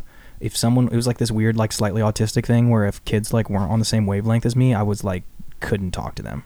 And so it was like, I was always talking to kids that are way older than me about music. So like when I was in middle school, I played in like a high school. When I was in middle school, I played in a high school talent show. And then like I played a skate park show with kids that were like 17 and 18 and I was like 12. You know what I mean? Don't lose this train of thought, but that's so funny because I was the exact same way. Yeah. If I couldn't talk to kids about things that I was interested in, I was like, yeah, I'm like, this isn't going nowhere. But I like, I mean, I definitely played with like 16, 17, 18-year-olds when I was 11 and 12, but even past that, I started playing with dudes in their late 20s, early 30s, and they were like, hey, we understand that you're like 12, but we want you to play drums in our band. Yeah. And at the time, I think what's weird about that is at the time I knew I was playing with older guys, but it seemed somewhat normal. Yeah. And now that I'm 28, I'm 17, sorry. I thought it was dead, and I'm giggling. It's not I'm dead. the idiot. Okay. It's back. All right. But now that I'm 28, if I was the leader of a band, well, yeah, if I was like the lead singer in a band or something, I'd be like, a 12-year-old? Right. No. Yeah. And I'm like, those guys gave me a shot. So sick. That's wild. Yeah. There wasn't really any opportunity in Yuma like that as far as like gigging out, but as far as like hanging out with people and stuff like that. So I get back and I think I was just like shooting shit one day. I don't even remember how this happened, but I ended up going over to my homie Tyler's house to like talk about tones because I had like just bought an AC-15 and I was like, I'm going to get into playing electric, you know, because I don't play that much guitar or whatever other than in church. And I was like, I want to get a tube amp. Like I want to do this and that. And I was a KOL freak. Kings of Leon. Oh. Super hardcore Kings of Leon fan. Oh, And you lost me at the... Yeah, but it was like that. I showed up to his house and he like told me about like analog pedals, and I like watched him play like a Greer Lightspeed and like a timeline, like a Strymon timeline and shit. Yeah. Absolutely changed the game. All I had was a tube screamer, and I could have rode that wave the rest of my life and been one of those 3 pedal guys. Nah, dude. No. No, instead I went broke buying every analog pedal on the buddy. market. Oh, I've had to sell gear many times because I didn't have it in the first place. You know what I mean? Yeah. Anyway, but so actually I don't, because I'm not a gear person. Clearly, as I sit in this room of gear, But I've had all this stuff it's okay, for man. You're in 10 denial. to 20 it's fine. years. Right? You don't have to feel bad about it. Yeah. You like nice things. You work hard. I don't know if I work hard. Actually, this drum set looks disgusting. This is pretty pathetic, actually. Bright purple one. Yeah, like DW hardware. Like grow up. And then this clear plastic one. Plastic. Yeah, that's what it is. It's plastic. Okay. Acrylic is plastic. One day he and I were jamming, and like shortly after, I'm like starting to build a pedal board, and he and I are like playing together and stuff like that. And I am one of those people, as I told you, that would like lock myself in my room and just play. And so I just had chops, and I'm not being self-aggrandizing again. I'm just saying it was like, oh, you can do a couple of like crazy moves. That doesn't mean you can play in a band. You know what I mean? It's the first step to get there. Right. Well, you have to give some kind of flash, because if you don't have like any burner moves in your bag at all, then anyone can play cowboy chords. You know what I mean? Yeah. You can play 1-4-5 killer. You know what I mean? But like, what else do you have to offer? It's an audition basically. So. Well, I mean, by no means like I strictly play rhythm guitar. I am a very good rhythm guitar player. Okay. I know lots of chords. Right. And I got really good. I know lots of chords. And I got really good right hand strumming. Oh. But I mean, really, because I'm a drummer and percussionist, like I have good timing with my right hand. However, I'm not going to go on Facebook and be like, listen, guys, I'm a killer rhythm player. And that's all I'm looking to do. Right. So you do have to have like chops and flash for people to be like, oh, he knows what he's doing. So there was like a couple bar bands in Yuma, and I just wanted to be on a stage. In one bar? Couple bars, but we ended up playing one very, very heavily. Yeah. That's still to this day. And there's a band that, anyway, whatever. So the drummer for the band that Tyler was in was my friend Taylor, who I played with in Christian bands growing up. And he came over to the house where Taylor and I were jamming, which was actually like, I think his house or his parents' house or whatever. He was like, do you want to be in the band? Because it's like a 2-guitar player band. And I was just like, whoa. And this is like right after I moved back from Phoenix, and I was like, absolutely. And then I spent like the next 3 years as a chicken picker. Oh, no way. Yeah, dude. Did I know that you played like lead stuff? Maybe not. Most people don't. I don't think I've played any electric lead since I moved here. Oh, okay. Yeah, no, but that was like, sure chops. Dude, I don't want to sound like, oh, dude, I shred, and then like it's like oh, cool. Are you a good lead player? Pentatonic licks, yeah. I mean, like, I'm not trying to be. Anyway, but no, dude, this podcast is great exposure. Hey, that's why you paid to be on here. Yeah, no, but I know, dude, I just like embodied this thing that was just kind of this existentialist, like escapism, like just getting lost in like playing electric guitar, and like grew my hair out, and like had a bunch of wild different pairs of sunglasses, and like a lowered car with a sub and shit, and like lowered, yeah, not buddy. Lifted Car. I drive a truck now, but that's completely utilitarian, buddy. I was a huge like knuckle buster when I was in high school. I had my first car that I totaled was a 73 Datsun 240Z. Oh. Yeah, I chopped the springs on that because I had obviously no money. I was working as a taquero at the time. Literally. Chop the coil springs on that, and then I Isn't that so dangerous to do? hell yeah. But also, I mean, the carbon monoxide I was breathing in that thing, no AC, death trap. Dude, when I wrecked it, dashboard snapped in half, driver's seat went through the floorboard. What? Yeah, passenger door smashed into the center console. It was gnarly. Some kid in like a turbo, like bug-eye 02 Subi, like T-boned me. And it was like literally Tokyo Drift when he like flips over the car, except my car didn't flip. But his did? I missed a telephone pole by like this much, and my steering was broken shit. It was like gnarly. Yeah, radiator went into the engine. Boom! It was gnarly. Like ripped like power lines and a stop sign. Did you get hurt? I'm tough, buddy. But really? No, the most hurtful part was my dad. He's worked really hard. You motherfucker. God. No, my dad has worked very hard manual labor for a very long time, and he as a kid, like everyone around him had Datsuns, and they were like huge Datsun guys, and he was like, you know, I always wanted a Z. I got a Z. I let my little shithead son drive it, blah blah blah. You know what I mean? And I would just be like drifting it and shit, and doing reverse to first in it and whatever. Reverse to first. Come on, buddy, dude, ripping e-brake turns and shit. Dude, Paul Walker's that you? Like, yeah, wow, rip. Anyway, and then sorry, Vin Diesel. Anyway, yeah, I'll tell you all about it when I see you again. Anyway, so I'm like, whatever. I pull up to the house that night. My dad had to tow me home. He was just like super cool about it. He was just like, it happens. I'm just glad you're okay. You know. Next day, dude takes off work, and I wake up the next morning and I showered in my parents' room because my sister was using our bathroom. Yeah. And I'm walking into the room and he's sitting up in bed, shirt off, holding the hood emblem to the car, just looking at it. Oh. And I walk in. I'm just like, shower. Shake the glass out of my hair. I was just like, what the fuck, dude? that one hurt. But anyway, what does this have to do with anything, That's so dude? funny, though. I know. What does this have to do with anything? Oh, yeah, because I had a slammed Beamer after that. No, I like had these piece of shit like salvage title Beamers that I used to drive. One of them I had to give away because it was just too messed up. And then I got the next one. It like had like the trunk floor was like ripping out like the subframe tears on those cars. It was like a 2003-23i, and I like lowered it, put wheels on it. And I think the funniest thing and about this is your dad's a gearhead, and he's letting you buy complete piece of shit cars. Oh yeah, death traps, dude. It was fun, but I mean, yeah, that was a good time. But I'm not into cars now. I need to put all of my energy on music, honestly, because I'm only getting older, and so it's like I just have a truck. I have a couple street bikes that I wrench on, like old ass street bikes. Do you really? Yeah, they're Moto Guzzi's. You know what a Moto Guzzi is? No. Okay. The only person I know in town that has known what it was that I was able to chop it up with about is actually Cassidy Hilgers. Oh yeah. Yeah, dude. Yeah, she rides. I know. She's dope. Yeah, she was like, well, she and I went and rode together one time. And my Guzzi's are, one's an 84 and one's a 78. And so they're old school Italian bikes. I'm looking at it. One, me and my dad chopped up into a cafe racer. And then the other, yeah, no, I'll show you after the podcast. It's dope, dude. But then the other one. It? Can you see this? See that one that has like the number plate, like the third one in on the top? That's like the Clubman. It's like the V7 or whatever it is. Hold on. Which one? Yeah, kind of looks like this one right there. Okay. Yeah, kind of looks like that.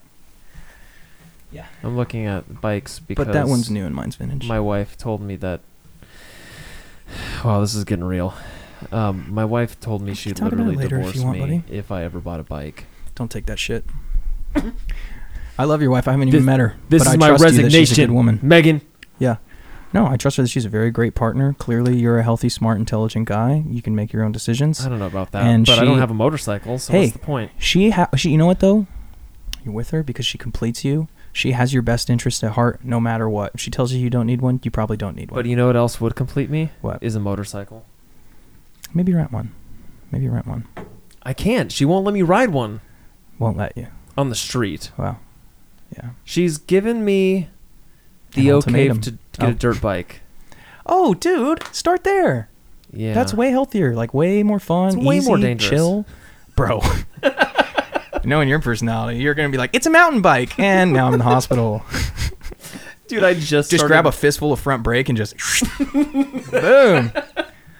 I forgot to wear my helmet. Damn it. Dude, maybe you get like one of those e-bike hybrids or something. And then if you like snap your femur, at least you can be like... You know what I mean? Snap my femur is the least of my worries. The culture, well, I mean, I need you. I'm riding your coattails. You're my meal ticket, so don't hurt yourself, buddy. You can ride on the back of my bike if you want. Ooh. Beep, beep. Be like a little raspberry beret situation. What is it?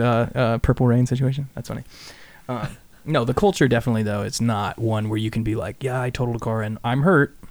It definitely was like, oh, man, the car. It's like anytime you get in a motorcycle wreck, no one's going to the hospital, bro. No one's going to the hospital, which is funny because we were talking about Tyler and electric guitar tones. Dude builds just these beautiful, like, Matt Followill, like, huge ambient, the edge guitar soundscapes, whatever. Oh, cool. Like, no, he's like a tone beast. That's like his thing with, like, lap steel too, is what I was going to say, is he makes an intersection. He just laid down a super simple pad on one of my songs that's on Spotify. Oh, cool. I did a cover of Leon Bridges' River. And he just like puts, people think it's like a keyboard. It's him on lap steel with like sick effects. Whoa. Yeah. He can, I mean, I'm not saying that's like the peak of his ability. I'm just saying like that's, but still, that's, he's a tasty tone guy. That's unique though. Exactly. And so he knows what's up. But he and I, when I was still living in Yuma, talking about like shaking shit off and like being okay, whatever. Yeah. Dude, my mom, because she has a wild hair and she has a great sense of adventure and loves fun, they tried to make the bird scooter thing happen in Yuma before it was ready. And so then this guy's held with a handful of bird scooters and he's like, I need to off these things quick, and sells them for cheap. My mom buys 2 like basically jailbroken bird scooters. I was going to say, so they're like unlocked. Yeah, buddy.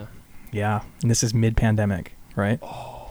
And so no one's around. There's nowhere really to whip these things other than, oh, maybe it was pre-pandemic because my parents rode them to the bar to see me play one time. Yeah. Get sauced and then just go home. Hilarious. Oh, that's safe. Well, yeah, they're not like me in that regard. They have self-control, but no. But I see. I mean, yeah, but I mean, you're 21 playing in a bar, and you can have a free pitcher of beer every set. You're going to be drinking out of the pitcher, like literally. Well, you know what I mean? Maybe you. And will. you think, well, okay. All right, let's back it up. Can't deal with my girlfriend yelling at me. I'm just gonna fucking drink 3 pints of beer in a row. Wait, anyway, whatever. You got sauced and rode home, or they did? No, I was driving home. What are you talking about? Not funny. Anyway, okay. My buddy Tyler and I, dude, bird scooters. Holy shit. This is a long ass story, and I'm not going to tell the whole fucking thing because obviously it's been 3 hours since this podcast started. And I don't want to keep drawing light to that, but we're just going to keep it rolling. We're going to keep it pushing. You're going to have to learn how to edit. So, damn it. And I'm sorry if that's annoying. I'm just like, keep whatever. Anyway, that's a lot of editing. My buddy. He and I were hanging out in the pool of this house that I was house sitting, dude. Because people were like, oh, you don't have anything good going for you? You're just like an early 20s loser? Watch my house while I'm out of town. Yep. And I was like, I love dogs. Haven't been allowed to have one. I'll watch your dog, right? So that's what I did. So we were house sitting, and we were just like sitting in the pool, smoking cigars, drinking, like just crushing like craft beers, whatever.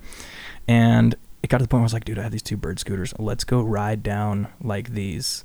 There's like the trails between the fields that you can take down to like this like little country like gas station over there that's on the way out to the dump. And so we're like whipping these things on like dirt roads basically out down to get a little ice cream treat, right? And my friend is like, okay, let's get our little ice cream treat and then let's ride down to my girlfriend's house or whatever, and I'll make us some lattes or whatever. Thriving, nice. Right? It's a dream, right? I'm moving to you. Well, he's just, dude, it's lawless out there. It's the Wild West. You can do whatever you want. We could have had assault rifles on us the whole time. No one would have cared. People would have been like, hell yeah. General. People were like, hell yeah. Yeah. Anyway. So no, we start whipping back up to the house, whatever. I'm pretty sauced. And I don't know what his situation was, but definitely some people are a little more coordinated than others. And I'm not saying it was his fault that this happened. But dude's wearing like his like 5 inches tall dude, wearing these little swim trunks. Ooh. Right? Shirt off. Oh. Beard in the wind, man bun. Is it summer? It's summer, buddy. So it was like, no, school was in session because it's about to play in right here. Okay. So we have to pass the high school to get to his girlfriend's house. He's driving the bird scooter, and he has like a little like Leinenkugel like shandy in his hand as well. Gets crossed up on the bird scooter full speed in front of the high school as everyone's getting picked up for high school. Eats shit in front of the high school. Boom, cheese grater on the fucking pavement, dude. Blood all over, dude. Belly's bleeding. He stands up and he's got these rainbow sandals on and it goes like squelches and just blood from his toes. Dude, he's just sitting there road rash, and there's like this comedic like rolling sound. It's like pa-ting, ta-ting, ting, ting, and it's a Leinenkugel like red grapefruit shandy in front of the high school, and like all these high school girls are standing there, and they're like, and this poor like one little wheel is just still spinning on this like tweaked bird scooter, and I'm like, I'm looking around, and I'm like thinking we could get a DUI on these. It's not funny because it's illegal, but I'm like, I mean, especially with the beer rolling down the road. Right. I'm like, are you a Star Wars guy? Okay, never mind. Yes, but I don't know if I'm going to understand this reference. What? Seen episode 3? Yeah. Okay. You know when they're leaving in the beginning and Palpatine's like, leave him or we'll never make it. That was you? I'm like, dude, I'm like looking at the bottle and I'm looking at the bird scooter and I'm like, we got to get out of here. And I was like, get up! Like grab him. I'm like, let's go. He gets up and halfway out, we get out of the line of fire and get to like over by where the college is. All the schools are on like one little stretch because it's a tiny town. It's a pioneer town, whatever. And then he's like, oh, dude, I'm not good. He had to go to the ER that day. Really? Yeah, dude. He thought he broke his elbow. He thought he shattered his elbow because that was the first thing that went down. He ended up being fine. But I'm just saying. Besides the gnarly road rash and the trail of blood that he had. That was so gnarly. Oh, dude. It was insane, but it was so funny. It was so funny. It's not. I think if he was here, I was sad that my friend was hurt. You know, I don't like that. Did you laugh a little?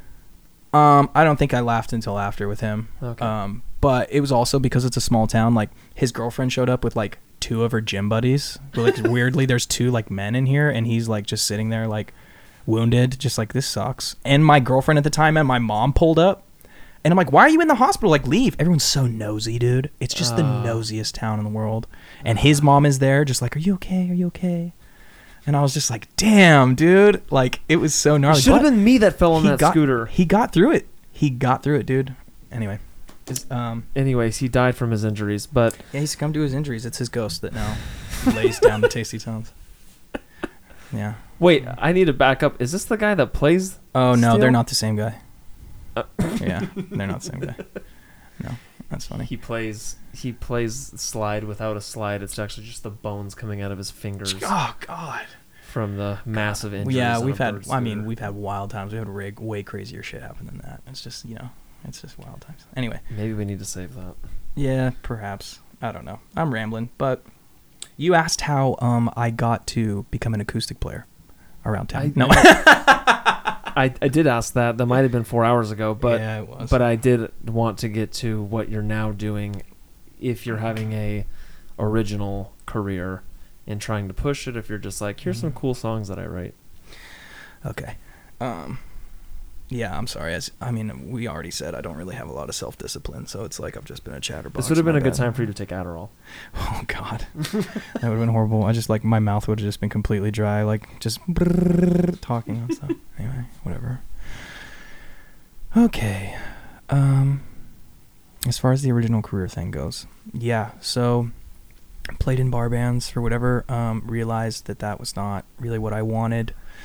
During the pandemic, I was like, okay, I need to get the hell out of Dodge and I need to chase this thing, or not. And it was a huge, crazy time in my life. I thought I was going to marry this girl and then called it quits. As I said, I had like a couple feet of hair, cut all the hair off, like Samson style, and left home. And I came here. It was going to be here in Nashville, and on someone's advice, I came here and became a loan processor or whatever, and started writing, and some things have happened in between now and then, but yeah, I have a little bit of music on Spotify now, and I'm working on a string of singles up to my first EP release, and I'm not always going to play just acoustic music, but that's what's coming out of me right now, and so I'm just putting down my singer-songwriter experience, and I just want to be true to myself and basically genuine to what comes naturally, you know what I mean? Mm-hmm. And it's something that I have always been very like appreciative of, the rawness of, because with the ability for everyone to put in so much production and everything into everything these days, I'm saying a lot without saying very much, but well, so are you producing all your own stuff, or are you working on this with a producer, or my roommate has the means to record, and so he's recorded and mixed and done everything to this point.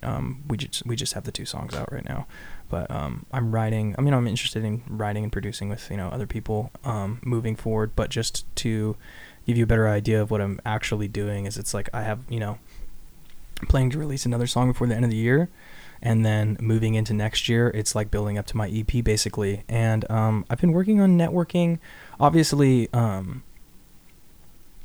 Getting the like working musician thing set up properly with like good people, good connections. Obviously it's been a huge opportunity to meet you and people like you, and it's like have that in place so that I have the clarity of mind and the presence of mind to run into people that can help me in understanding what the proper way to go about this is, as far as like not necessarily branding. I don't want to do anything that's contrived, but I just mean like you only really get one first impression.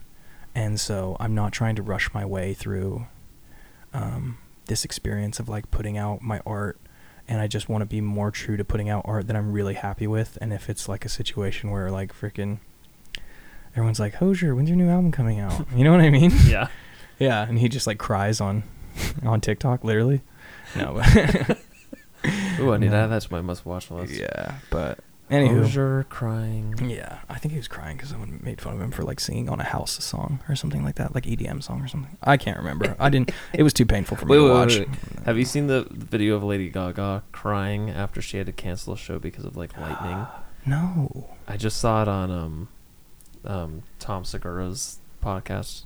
Your Mom's House? Yeah, Your Mom's House. Yeah. And like she is fully like trying to get a tear out. She's like, I love my little monsters, and oh damn, it's lightning outside and my heart breaks, and it keeps going and going and going, and she musters out one tiny tear at the end. Damn, I'm like, dude, how toxic personalities do these people have that they're like, yes, my show canceled for the night, and they're like, but I need to make it look like I'm sad.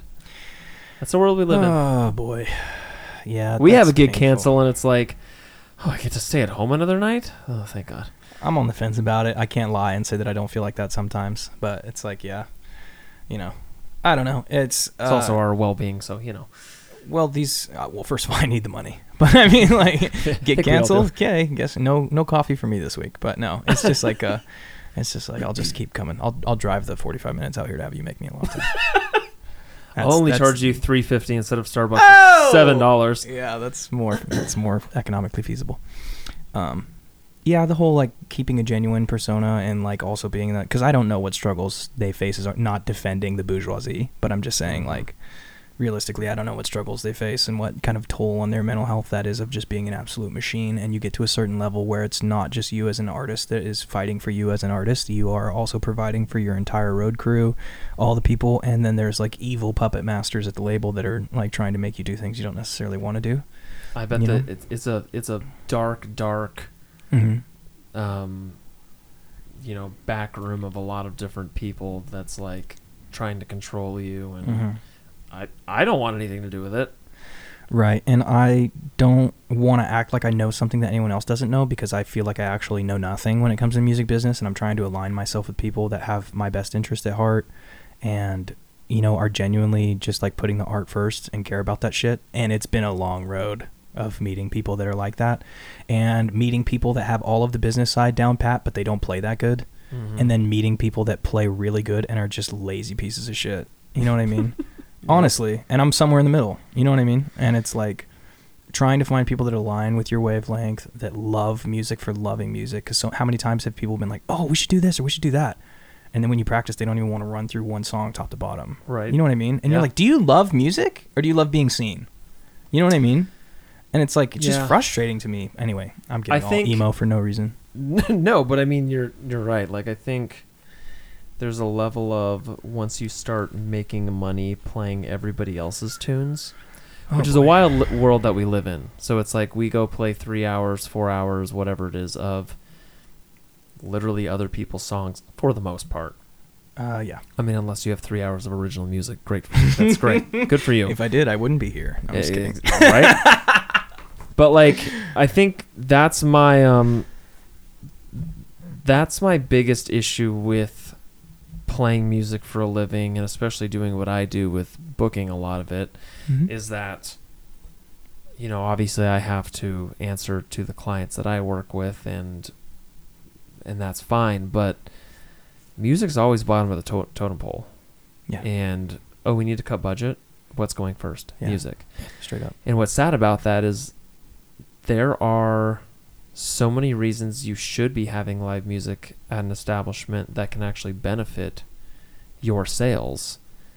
Like, by no means do I think you should be spending $2,500 a day and be expecting to make $10,000 from that. But like spending $300 or $400 on an acoustic artist can really make people stay, and just you hope that they're loving it for the music. So the hardest part of my job is, like, honestly, what I cringe every time that I have to do is, Hardest part of your job. I had to text you while you were on stage a couple weeks ago to be like, hey, the manager's asking you to pick it up. You know, that was a wild day for me, dude. I totally got it. It was fine. But like, yeah, I know how talented you are. Oh, thanks, man. Like, if I was sitting on that patio because I love music for music, yeah, unless you're playing Brad Paisley's Whiskey Lullaby for every song in a set, yeah, that's going to be like... Another Alison Krauss song? Yeah. Or, yeah, I don't know whose it was. It was both of theirs. Yeah. But, like, yes, read the room, obviously. Every time. That's too depressing. You know, that was a duo gig. Was that? That was that duo gig. Yeah, I know. Yeah. But, like, I don't mind talking about it just because I wish people could just enjoy music for what it is. I mean, with somebody that's truly talented performing. No, if somebody sounds like shit and they're really boring, then, yeah, we have an issue.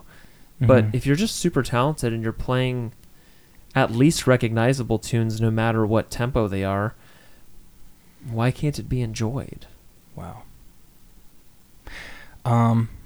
You've been to different places in the world, I assume, and seen live music in those places, and does it ever make you feel a really weird way when people are just enjoying it, even if they don't know the song?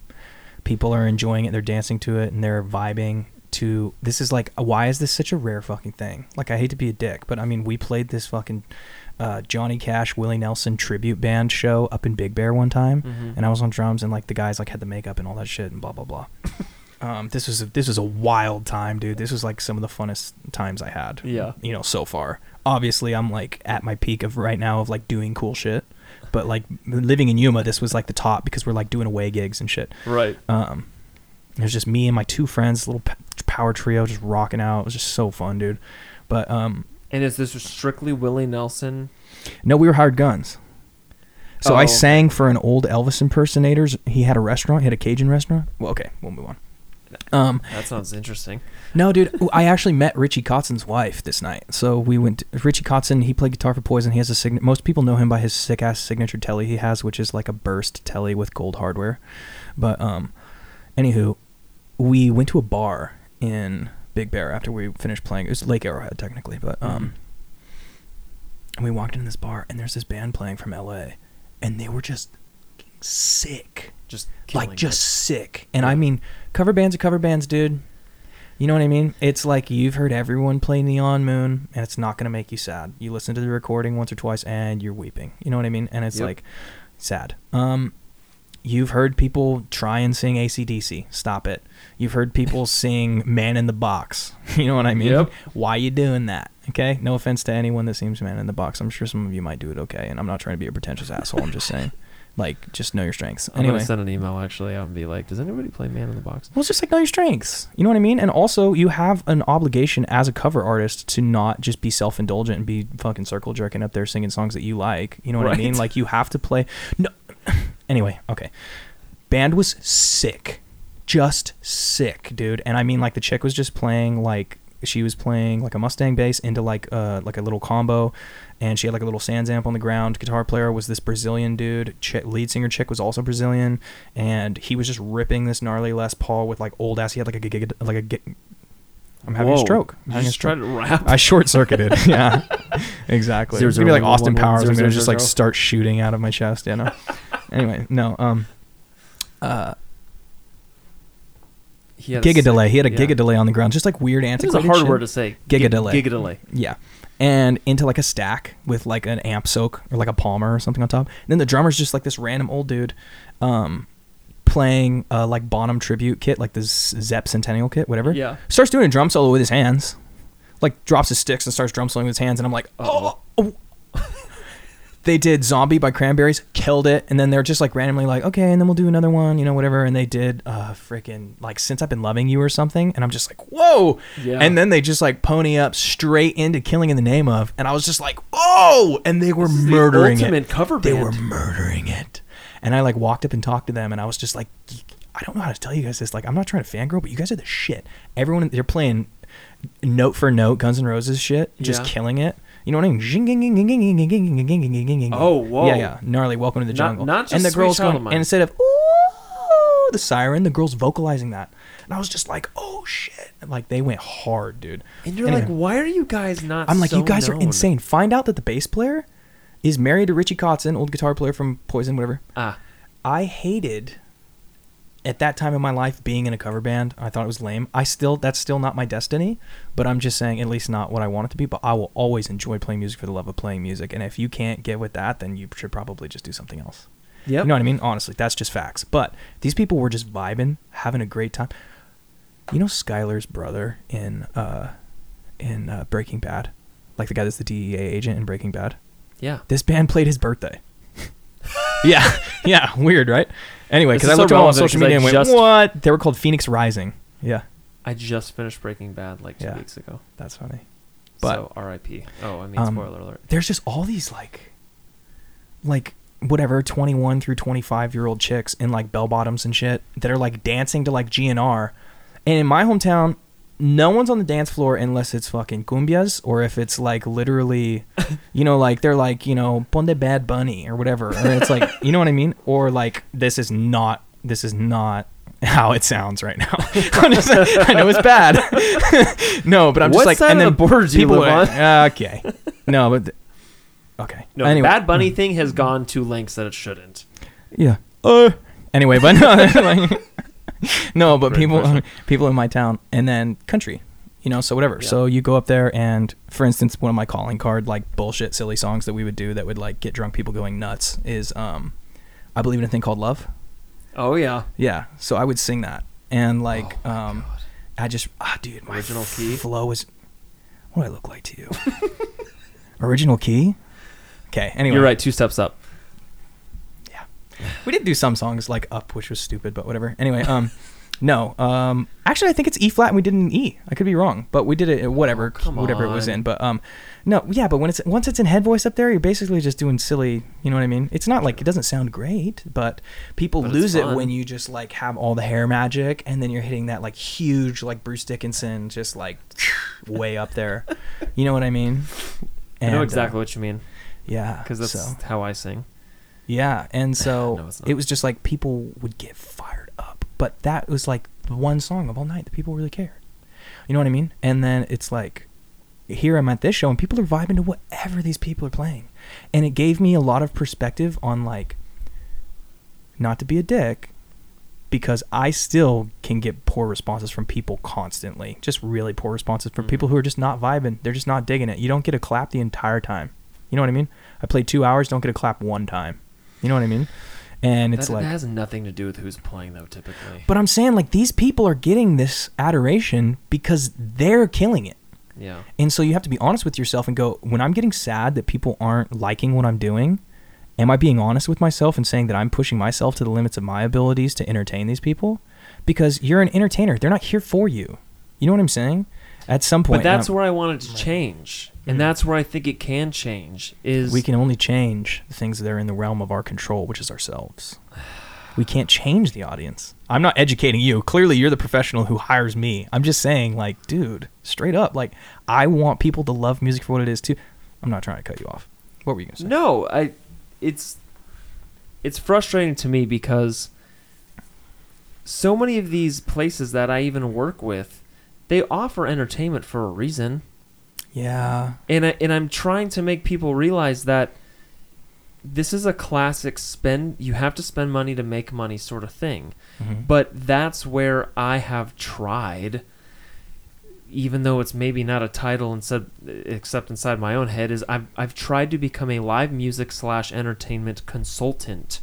To come in and be like, trust me, I know better than you. On the music side of things. Like, let me do what I do best. Right.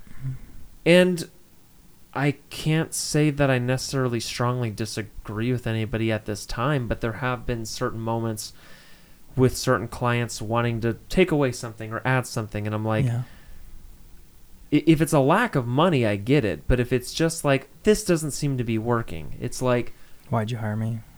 No, not even that. It's like, well, let me put in here what I think is going to be best, or stop overthinking things. So, like, for instance, I started DJing a couple years ago. And the only reason I started DJing was to learn more about it because I book so many now. Dope. Because I had people throwing these terms at me that are all DJ terms, and I was like, I don't know what the hell you're talking about. And so once I started DJing, I actually really fell in love with it. And I was like, okay, this is way harder than what I thought it was, and the stereotypical response to press the play button. If you're a good DJ. There are plenty of DJs that press the play button. Trust me, I see it all the time. Yeah. I don't think any that I work with, hopefully not. But I am so in my own head when I'm DJing. I am almost never in my own head playing a drumming gig. But DJing, I have a lot more time to look around. And when I think that I'm like too repetitive with something, or I'm not playing the right vibe, but then I see people looking around and they're lightly bobbing their head, or they're singing the words to a remix song, it's a subconscious thing. And music, live music in a loud establishment is so much more of a subconscious enjoyment than people realize.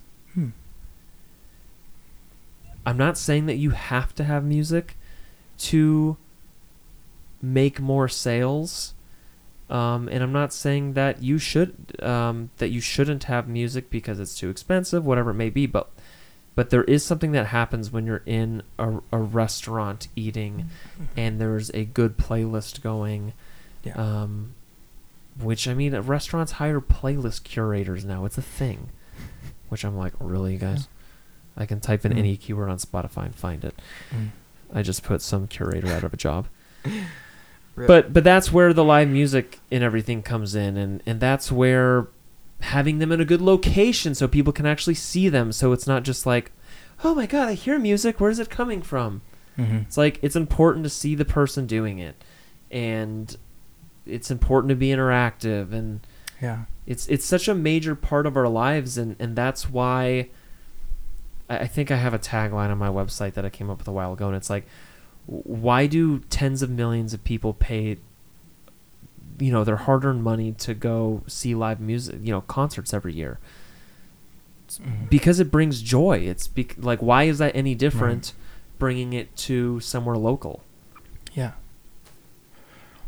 So, I don't know a lot about you, obviously, even after this conversation. I'm just saying. I did hear you on Brian Chartrand's podcast. I'm not sure how to pronounce that. I think that's right. And you had mentioned that your wife's an interior designer. Have you guys ever likened the two? Basically taste making for like the music for an event and interior design, because I feel like a lot of them have like the same psychology as far as establishing a vibe for a space. And that's the only thing I can think of when you're talking about not necessarily butting heads with any of your clients, because that's your own personal struggle and I don't want to hear about it. But I'm just like, you trust me, you don't want to hear about it. That's your fight. That's your cross to bear, brother. No. Oh man, I got emails to reply to. Hey, yeah, but it's just like when people start to want to impart some other vision on you when you were brought in as a tastemaker, basically, is the thing that I'm saying. But they don't. But they don't bring me in as a tastemaker. And maybe wish that's they more were. so what you're thinking about, because I mean, from what I've understood, you've kind of just been like not retooling Groove, but it's just like, I don't know if you've changed your ethos, and just the way that you've been doing things lately. But it's just like, certain people working at certain spots, or maybe like less acts or something like that. But I feel like I'm like starting to establish different vibes with different places that I play at based on the other people I see playing there. And that to me seems, if not curated, at least somewhat intentional. You know what I mean? It's not just, you're not just throwing all the paint at the wall. I don't think I've ever just thrown paint at the wall. Mm-hmm. I am starting to get a little bit more intentional about where I book who. Yeah. But at the same time, I've had several places in the past that are like, we love these 3 bands that you have provided. Mm-hmm. Can you just keep booking them? Oh, interesting. Half of me gets it. Mm-hmm. Because if they are liked, then right. you could grow a following to that artist. Cool. But the other half of me is like, okay, well, if I've provided 3 of your favorite artists that people are already coming back for. Oh, wow. Yeah. Why not keep trying to bring in more? Yeah. And that's where the variety conversation comes in, that for a while I think I was actually booking too much variety at certain spots. Okay. But I'll tell you what, man, like, I understand that it's probably no secret at this point that I book for all the culinary dropouts in Arizona and Denver. And I've been doing that for a long time. The reason I bring that up is because, like, I still love going to culinary for dinner. I love their food. My wife and I eat there a few times a month, whether it's takeout or we go and sit down there. Right. So they obviously have repeat customers. Mm-hmm. Wouldn't you think that having repeat customers, they don't want to see the same person all the time? I hate to say this also, but it's not like acts are changing their set list every 2 weeks. No. Someone's going to be like, oh, yep. There's that song again. And I feel bad being that guy, but it's like having I like the idea of having a residency somewhere because, is residency the right word? I think of Elvis every time I think residency, so maybe that's not the right word. Well, yeah, like if you're playing somewhere like every Friday. That pushes you. Yes. Because you're like, I can't wait. It should push you. People, it doesn't. Well, I'm sure I play some places people are like, oh, yep. And here's the part where he's going to start yelling in the middle of Viva La Vida. You know what I mean? People are like, okay, he's doing With or Without You. Now he's going to yell at us at the end. You know what I mean? But let's stay on the residency conversation because I used to play at Desert Ridge Marriott a lot. I worked there. You worked? I valet there. Currently? Yes. Oh, well, I need to ask you who the current GM is because... off funny. Microphone. Yeah, we'll chat later. But you used to play at the JW. Like all the time. That's outside lounge deal by the fountains. Following? I believe you. We're talking about... Yeah, I'm literally just on the drive all the time. Oh, yeah, that's right. Yeah. But there's a restaurant down there that is kind of separate called Roy's. Yeah, man. Okay, I know what you're talking about now. Yeah. I didn't know they had live music down there. Well, so, I mean, I haven't played there in a lot of years, but they had the same 2 guys. Oh, shit. One of who I actually work with in book now. One guy was every Friday, the other guy was every Saturday. One guy can speak for, his name's Alan. Dude, was playing like Rush as a solo artist with like acoustic and singing it and like crushing it.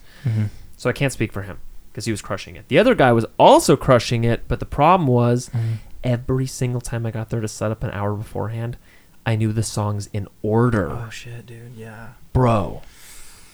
You're crushing it, but like if you have a following, it's like, here comes the part where he's going to play Hallelujah.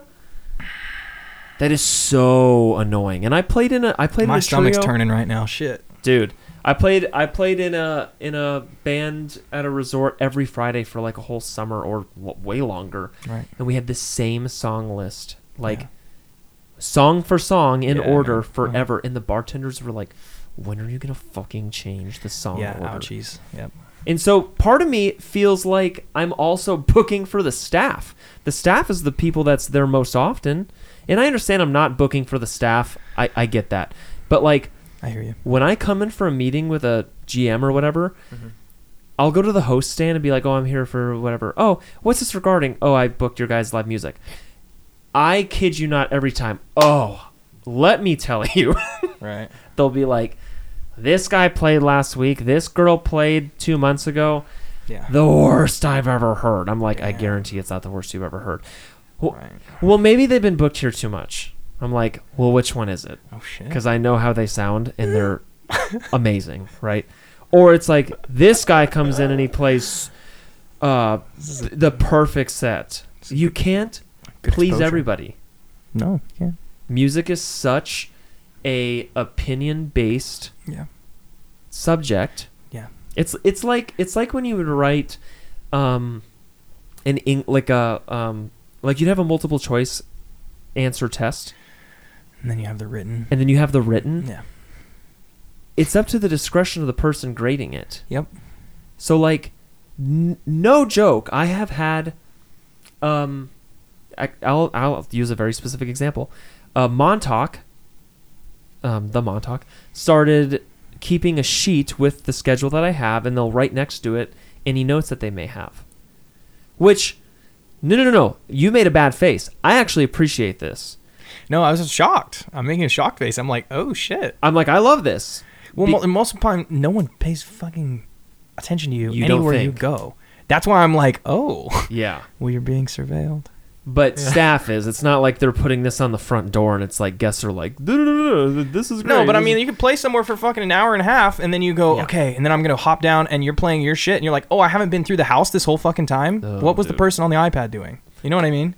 You are You the could just person go, on the oh, iPad. okay. Yeah, exactly. Get out of here. Anyway. I'm not. Okay, so totally they would leave. Yeah. They would leave notes. So there was a gentleman that I booked. I won't mention his name. That like earlier in that month, he was on the schedule, and it was like, and it said something like just okay. Oh. Later in the month, his Damn. name pops up again, and it's like amazing. Oh. And I asked my contact there. I was like, this must have been two different people that wrote this, and she's like, yeah, it's just a variation in opinion. And I go, the whole fucking music Right, is. yeah. What are you talking about? Straight up. Every single time I get somebody that's like, this is Yeah. not our vibe tonight, I'm like, Right. let me know what your opinion is when the other GM that's working is in 2 weeks on that night. Damn. Because it's going to be like, this is the best music we've ever had. And it depends on their mood, the artist's mood, the crowd's mood, the vibe. You know what I mean? Because if you put me in a bar, 100%. straight up, this is really inside baseball at this point. I'm not trying to start a whole nother fucking topic, ball of wax, whatever. I told you I don't know a lot about modern music. Mm-hmm. So you put me in a room with a bunch of girls my age. I I'm gonna have like I hope you like this throwback, and I have like a Harry Styles song and a couple John Mayer songs, like straight up. And That I'm Harry like, Styles and I'm song like, that you well, covered if was you great. like country and you're my age, cool. Here's Morgan Wallen, Luke Combs, whatever the fuck. Not my favorite shit, but I mean, it gets them going. Gets the people going. Gets the people going. My hump. Anyway, you put me in a room full of cougars, dude. Oh. Sorry. Oh, wait. Are you Curtis Game over. Cougarman? The Coug. When I played football, they were like the Cougmeister. It wasn't because of your last name. No, I was a tackling dummy, dude. I got my shit rocked. I was like 5'6", like 150, just getting rocked. Everywhere. Special teams, they're like, put him on kickoff, tackling dummy, just cracking skulls. It was horrible. It was pathetic. And I was like, people are just like, didn't he used to be good at music? What the fuck's he doing? Yeah, it's embarrassing. He can't. Anyway. He can't move his arm anymore. Yeah, that's weird. Yeah. Yeah. What is that? Freshman year of You have football. CTE. Yeah. Yeah. Freshman year. That's why I glitched earlier. Freshman year of football, we had like 100-something kids on the team and not enough jersey numbers, so people had to have the same numbers. The like guaranteed starting play the whole game, biggest like 6'1", 200-something pound kid had the same number as me. So they're like, oh, we can't play you because we can't have the same number on the field at the same time. Both play line, Thanks. and he's like a Greek god, and I'm like this runt. And you're not. Yeah, exactly. Greek And god? I'm not. Yeah, still not. You got to play to your strengths. I was just delusional. I was like, I can do anything I set my mind to. No, you can't, dude. No, you can't. Remember we were talking about natural born gifts? Yes, That wasn't it. exactly. Anyway, well, neither of us are in the NFL, so whatever. No, just kidding. Love that guy to death. Coolest motherfucker around. But that's what I was gonna say. I was gonna say no one wanted that in my town anyway. I don't think anyone wanted to play pro ball. People were being realists. But no. So Why did I even bring any of that up? We were just talking about tastemaking, Montauk. you love Cougars, dude. Cougars Holy love shit. Sometimes I get on a roll and I'm Yeah. just like, everything feels good. And I'm like, So which places You have you can't- been playing that you noticed that? buddy, anywhere you play in Scottsdale, Oh, dude. you could end up ankle deep in it. Like, it's going to be, you know what I mean? And it's just like, I'm just saying, there's like, I'm not trying to be rude or disrespectful towards anybody. No, I know. I'm just saying, it's like everyone's having fun. Everyone's playing the room. You know what I mean? And I, with all regard and respect to everyone involved, I'm just saying, like, sometimes you end up in a room full of people that are like, the music that I enjoy playing is the music from their youth. Mm-hmm. You know what I mean? Or the music that I'm playing is music that they were vibing with when everything was cool in their life. You know what I mean? When they had a good attitude towards everything. You know, because, I mean, sometimes I'll play Everybody Wants to Rule the World. But that's In one room, Everybody everyone goes should do sick. that. It had a moment on TikTok. It's like Yeah. Dreams, Fleetwood Mac. You play that? Mhm. It had a moment on TikTok, so you'll get young people that are like, hell yeah. Yeah. Now, mind you, when I lived in Yuma, buddy, I played the whole Eagles catalog backwards and forwards. And that's all anyone ever That was a wanted to big hit hear. in Yuma. Eagles, Yeah. Dwight Yoakam, Yeah. B&D, kicks and done, honky tonk heaven, double shotgun. Dude, come on. Just ripping Vince Gill, like playing whatever. Oh, wow. Dude. Well, I mean, that's what people want to hear. Yeah, if you played Vince Gill at like the Montauk, it'd be like right over their heads. Yeah. Dead. But so again, sometimes management can only really read what's happening in the room, I guess is what I'm saying. And you need to be a chameleon a little bit as a performer and like gauge what people are into. So I don't make sets. I have like a couple hundred songs and I show up and I go, okay, profiling. And then I just like, boom, make my thing. And I try and read the room and do it right. Now, there's a couple for me in there every time because I have to keep myself going. I don't run on nothing. Okay, so what are those songs that keep you going? Oh, buddy. Songs where I can just get in a flow state and just enjoy playing and like not have to think about whether or not people are like it. And a lot of the times, actually, the opposite is true. That's when people like what you're doing. But then sometimes there's ones that are not. So some that are like self-indulgent a little bit are every now and again you'll get one person who loves it. I love Turnpike Troubadours. And so there's this song 7 and 7 that I play. Okay. I'll play that. It's very similar to Tim McGraw's Just to See You Smile in playing, but I can like do some like kind of gnarly open like licks in it and shit and whatever. But it's just like a newer country, but like Americana revivalist country type thing. Every now and again, someone will go Turnpike, and it'll always be some dude in like a lineman, like an electric like high lineman shirt or something like that. You know what I mean? Or like we are. It just came from the farm. I'm a welder. Yeah, exactly. No. But no, just like, or it'll just be like some kid like me, and someone will just walk up and like someone's wearing some Red Wings or some shit or something like that, and they'll be like, hell yes. Like, that's dope. They never have gauges and tattoos. No. Yeah, no, okay. No, but if I play Badfish or something like that, and then they go, right. Pew! You know what I mean? And I'm like, sick. Is that a dollar bill paper airplane that just flew across the room? That's crazy. No, I mean, like, they make the siren sounds with their mouth, like literally from the song. God. You know what I mean? And I'm like, hell yeah. Well, you know. Don't let me book you at that place anymore. Oh, okay. No. Anyway, cringy. I guess the entire basis of what we're saying here is if they're writing notes about people, it is entirely... Now I'm trying to give credit where credit's due also to the manager that they have a good head on their shoulders, but it's like they're reading the vibe of the room, and it is also on the entertainer because I've seen some amazing entertainers that are playing music I didn't even know they could play because that's what people are eating up.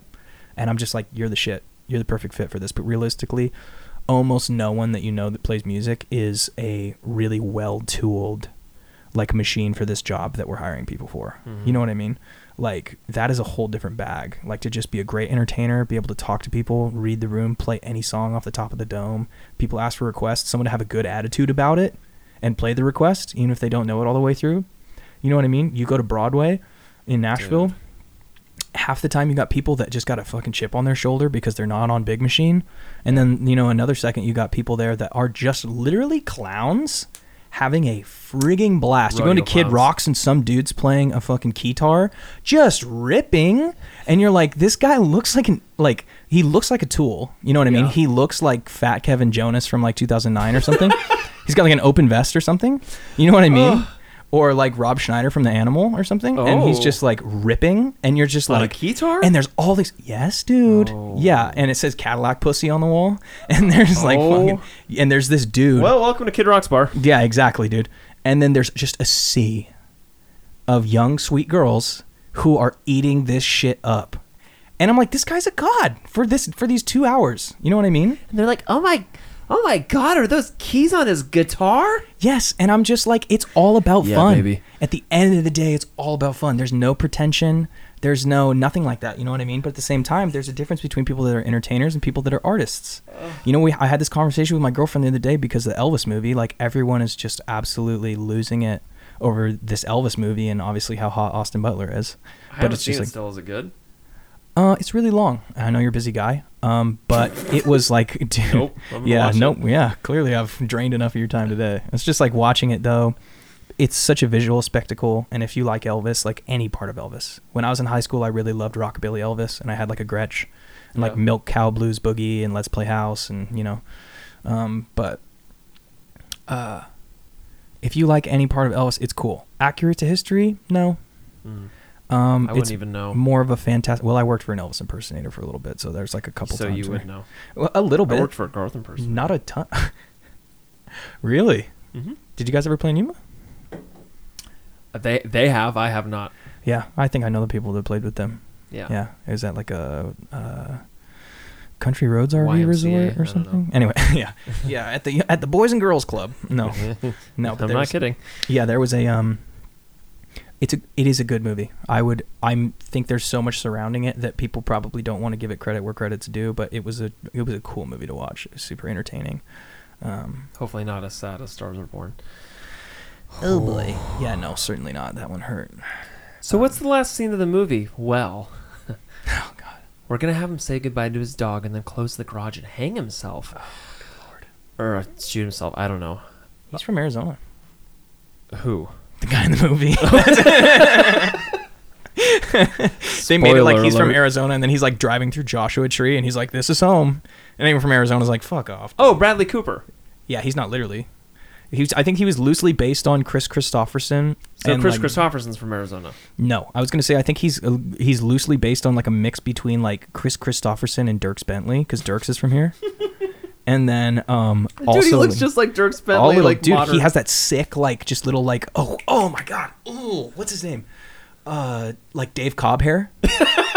Where it's just behind your ears a little bit, and you're like, I am a businessman, but also I need it, dude. But I also am a raging alcoholic, and let's go do heroin. I don't know if he is, but he's like also my prized possession is this little 6-inch speaker tweed amp. I would sell my left nut for this tweed amp, something like that. Ridiculous. This is a 50s good tweed amp. It's on everyone's album. Yeah, you know that Florida Georgia line that just came out, all analog. This tweed amp right here.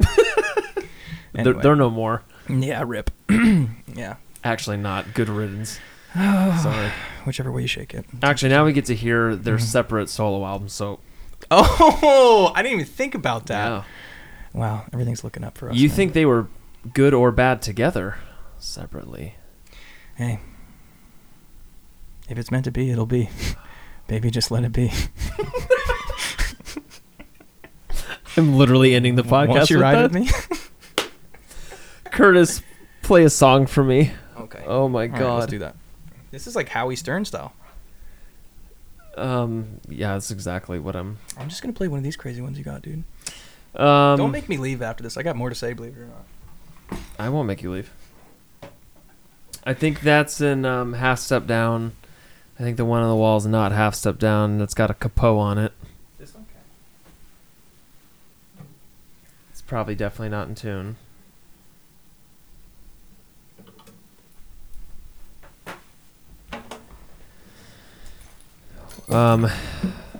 Is this one that's out? Yeah.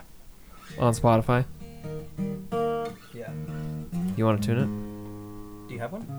It's on my phone. It's accurate as we're gonna get. Tune.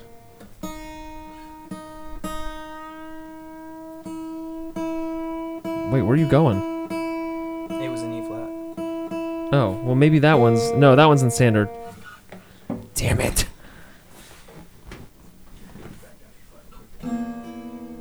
Yeah, this one's in standard. Holding.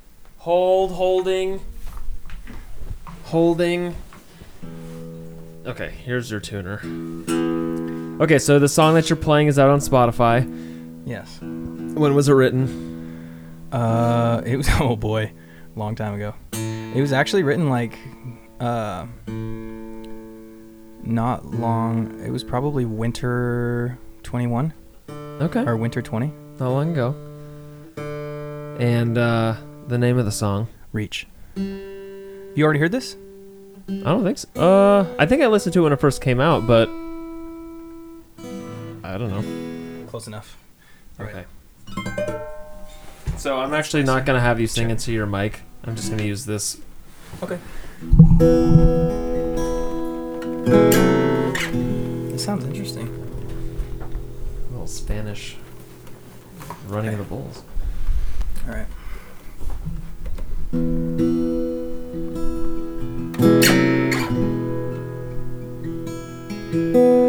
Late night, I go to ride.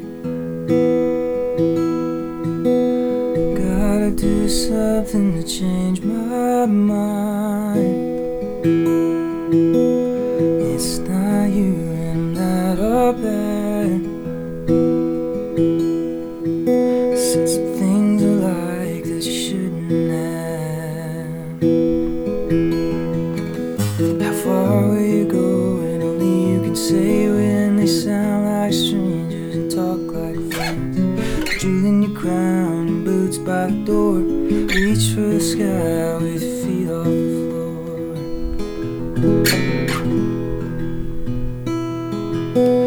Woke up cold and was wide awake.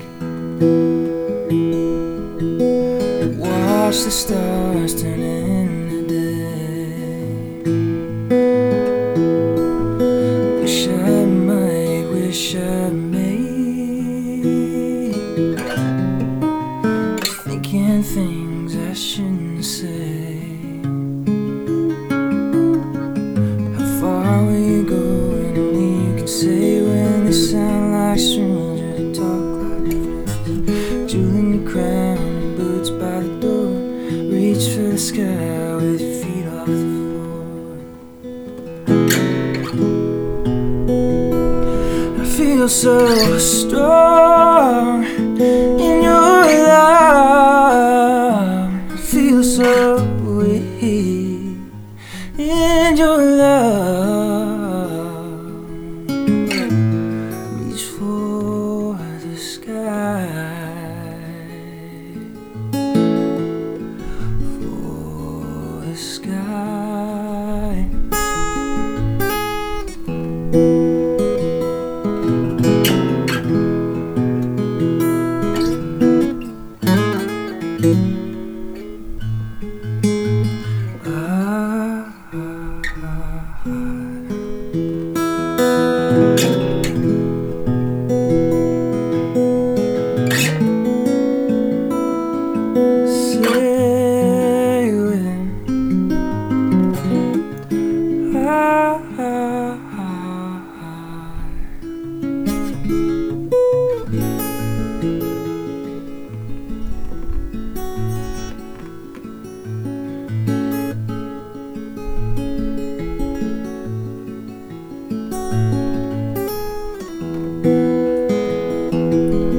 How far will you go? And only you can say when they sound like strangers and talk like friends.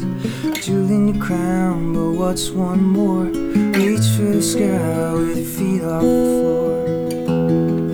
How far will you go? And only you can say when they sound like strangers and talk like friends. Jewel in your crown, go lock the door. Reach for the sky with your feet off the floor.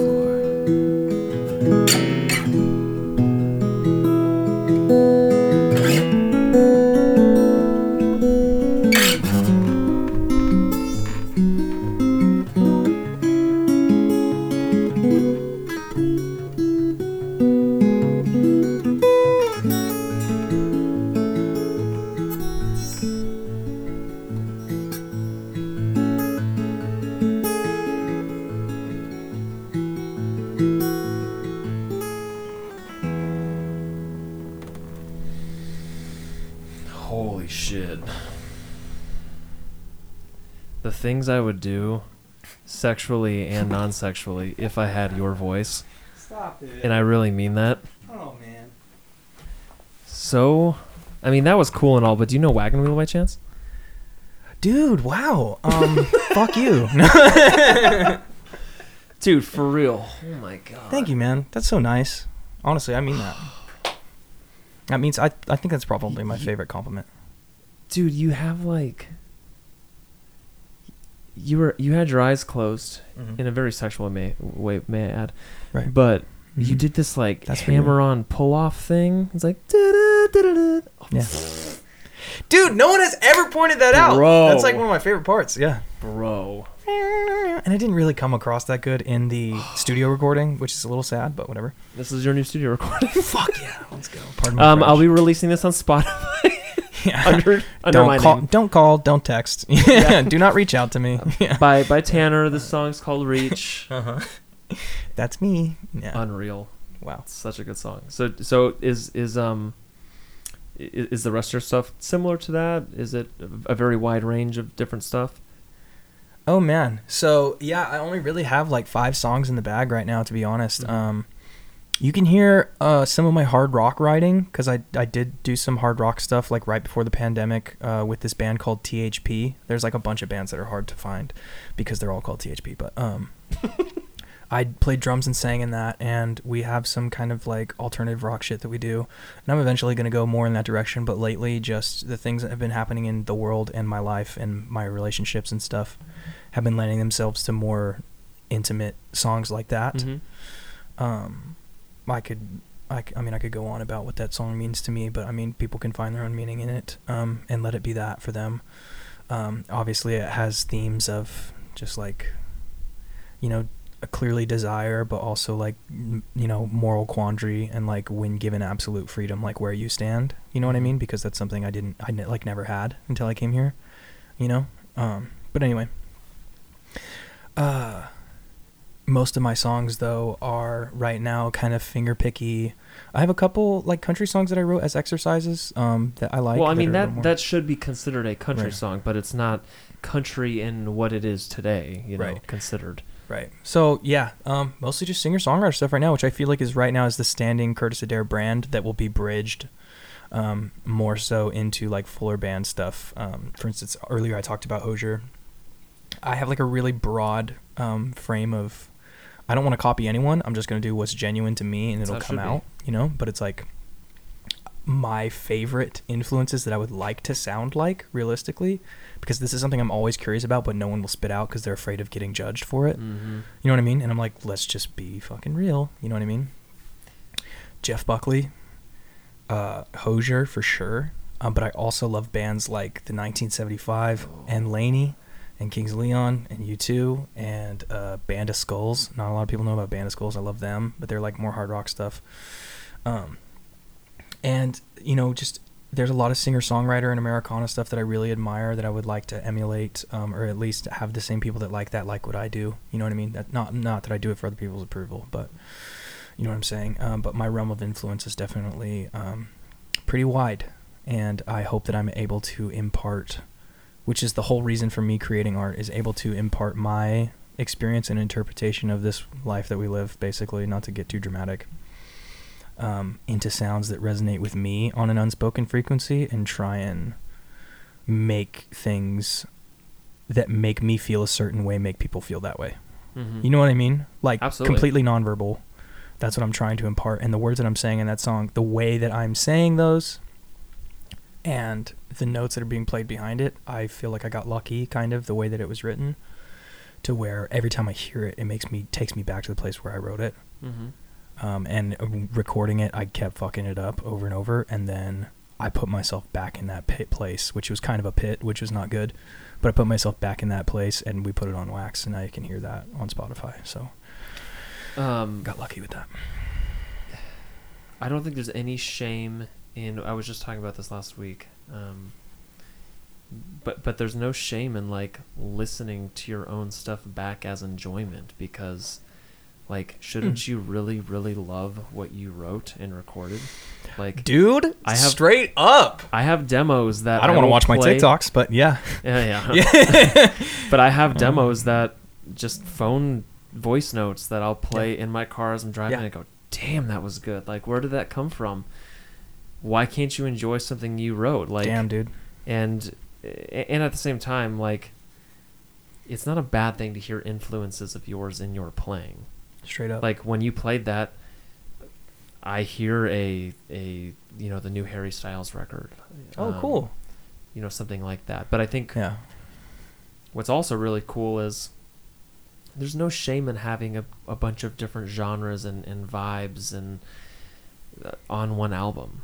Like, let's stick with the Harry Styles theme. You have stuff like Boyfriends, which is this like super nice finger picky, harmony filled song, and then there's I don't know the name of the song. We're talking about Harry's House. Yeah. And then off his first record, Sweet Creature.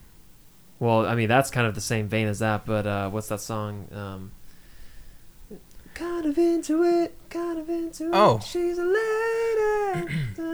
It's like kind of that like throwback Rolling Stones hard rock, Brit rock sort of feel, and it's like why can't that be in a fruit or something, dude? Yeah, it's like why can't that be in the Kiwi. same album? What is it? I think it's Kiwi, dude. No. Yeah. It is Kiwi. It is Kiwi. But it's nice to hear different influences in genres too. Like, I mean, if you go to my Spotify and shuffle everything, you will literally go from Meshuggah to the Civil Wars to Cody Johnson, Kojo. like literally one of the greatest voices of our time, by the way. Yeah. Straight up. I don't care if you don't like country. I'm passionate about this dude. His voice is insane. Yes. And not a lot of people are out there busting their teeth on the bar circuit anymore, and this guy earned it. I love that. He earned it. I love that. Yeah. That's like your classic Texas country tour Wranglers. that turned into like he's very large. He's huge now. Yeah, he is. So I tend to write, not publicly, but there's a lot of voice notes on my phone, but I tend to write stuff like that, like what you just played. But what I listen to the most is like crazy heavy music. Yeah. And I could probably write that, but all those influences have so much to do lyrically and musically and like that little lick that you did that I said, like that made me feel something just sonically. Yeah. That's what we all hope for. And I don't take a lot of credit for that. And I'm not trying to be like, I'm a vessel. I'm merely a conduit. But sometimes you get lucky and, music gives back a little bit and you're able to share that with people. And that's what I hope to do with all my stuff. And I don't want to release anything until it feels like that. So I have like 4 other demos that are not going out because I'm like, also I don't want to be that guy that's just like, I'm just going to hold on until it's, and then in a few years, maybe I'll, boo. You know what I mean? Yeah. Boo, put it out. Anyway, but, no, I just want to get things right. And so, just trying to, as far as working with like producers and people that could record and self-educating, and just getting that machine right. I used to have I still do have a very real anxiety that I'm too old for this now because I'm 25. I'm going to be 26. And, oh God, I know, but there's 17-year-olds there's 17-year-olds that have a little Focusrite that are just cranking shit out, dude. You know what I mean? And I'm like, what's wrong with me that I have this thing in the way that I can't do that? You know what I mean? But realistic, because if you wanted it bad enough, then you would do it. You know what I mean? But it's just like, really, you have to let that go and not be competitive and know that you're in it for the right reasons and that you're just trying to create your art. And your art will sound best when it comes from a natural means of yourself. Just be honest with yourself that you're doing it for the right reasons, and be honest with yourself if you're being lazy also. You know what I mean? And just hold yourself accountable and surround yourself with people that are trustworthy and good. And it's like, I'm in a new city. I've met a couple people that I don't want to talk to anymore. You know what I mean? And I'm still meeting people that I'm adding to my camp that are just legends that I'm just like, I'm thankful to have met you. I'm so happy wherever you the rest of my life. And you'll continue that path because the talent is deep. Thank you, man. Like, of these people that I'm meeting, right? Both. No, I'm legitimately saying both. Like, thank you, man. Dude, like this is the 3rd podcast that I've recorded, and all 3 songs. First week was Thomas Muglia. last week was a guy named Wyatt Berry. I don't know if you know Wyatt. Oh, I do. And Yeah. all 3 original songs. And that's now I'm making a point. Like, play an original song. Dude, what if I showed up and played a cover? That'd be so weird. You can. I don't care. Play as many covers as you want, but I want to hear an original. Right. And all 3 have been tear-jerkingly Oh, damn. unreal how beautiful they are. That's awesome, man. And I'm like, That's awesome. why are you not on every single radio station? Oh, damn. Yet I turn it on and hear Taylor Swift. Ooh. I loved Taylor Swift. There was a duh on the end. That was past tense. Anyway. Yeah. Well, buddy, let's end it here. This has been a long podcast, but I hope people enjoyed it and listened to the whole thing. It's cathartic to be done. Is it? I'm not leaving your house. I'm not fucking leaving. I'm not leaving. Yeah, no. I'm not leaving. I'm getting another coffee. Yeah, I know. So, cool, If man. it's on offer. Kurtis, Mhm. Adair, Mm-hmm. Cougarman. I feel like we glazed over my story and we just were excited. We're like 2 dogs sniffing each other the whole time. Really. You know, we glazed over my story. We got a couple key points, you know, murder, prison, you know what I mean? Just like Cougars. bang, bang, bang. It's not even like that. It's not even like, whatever. It's an age demographic thing. I don't know. Trying to break. You're 25 I'm and trying you to prefer break the 45-year-olds. trying I to get break it. my old misogyny love that I was raised in, whatever. Disgusting. It's fine loving 45-year-olds. Don't get me started. Yeah, okay. We're going to end it there. Yeah. Thanks for being here. Thank you Goodbye. yeah, thanks for having me, buddy.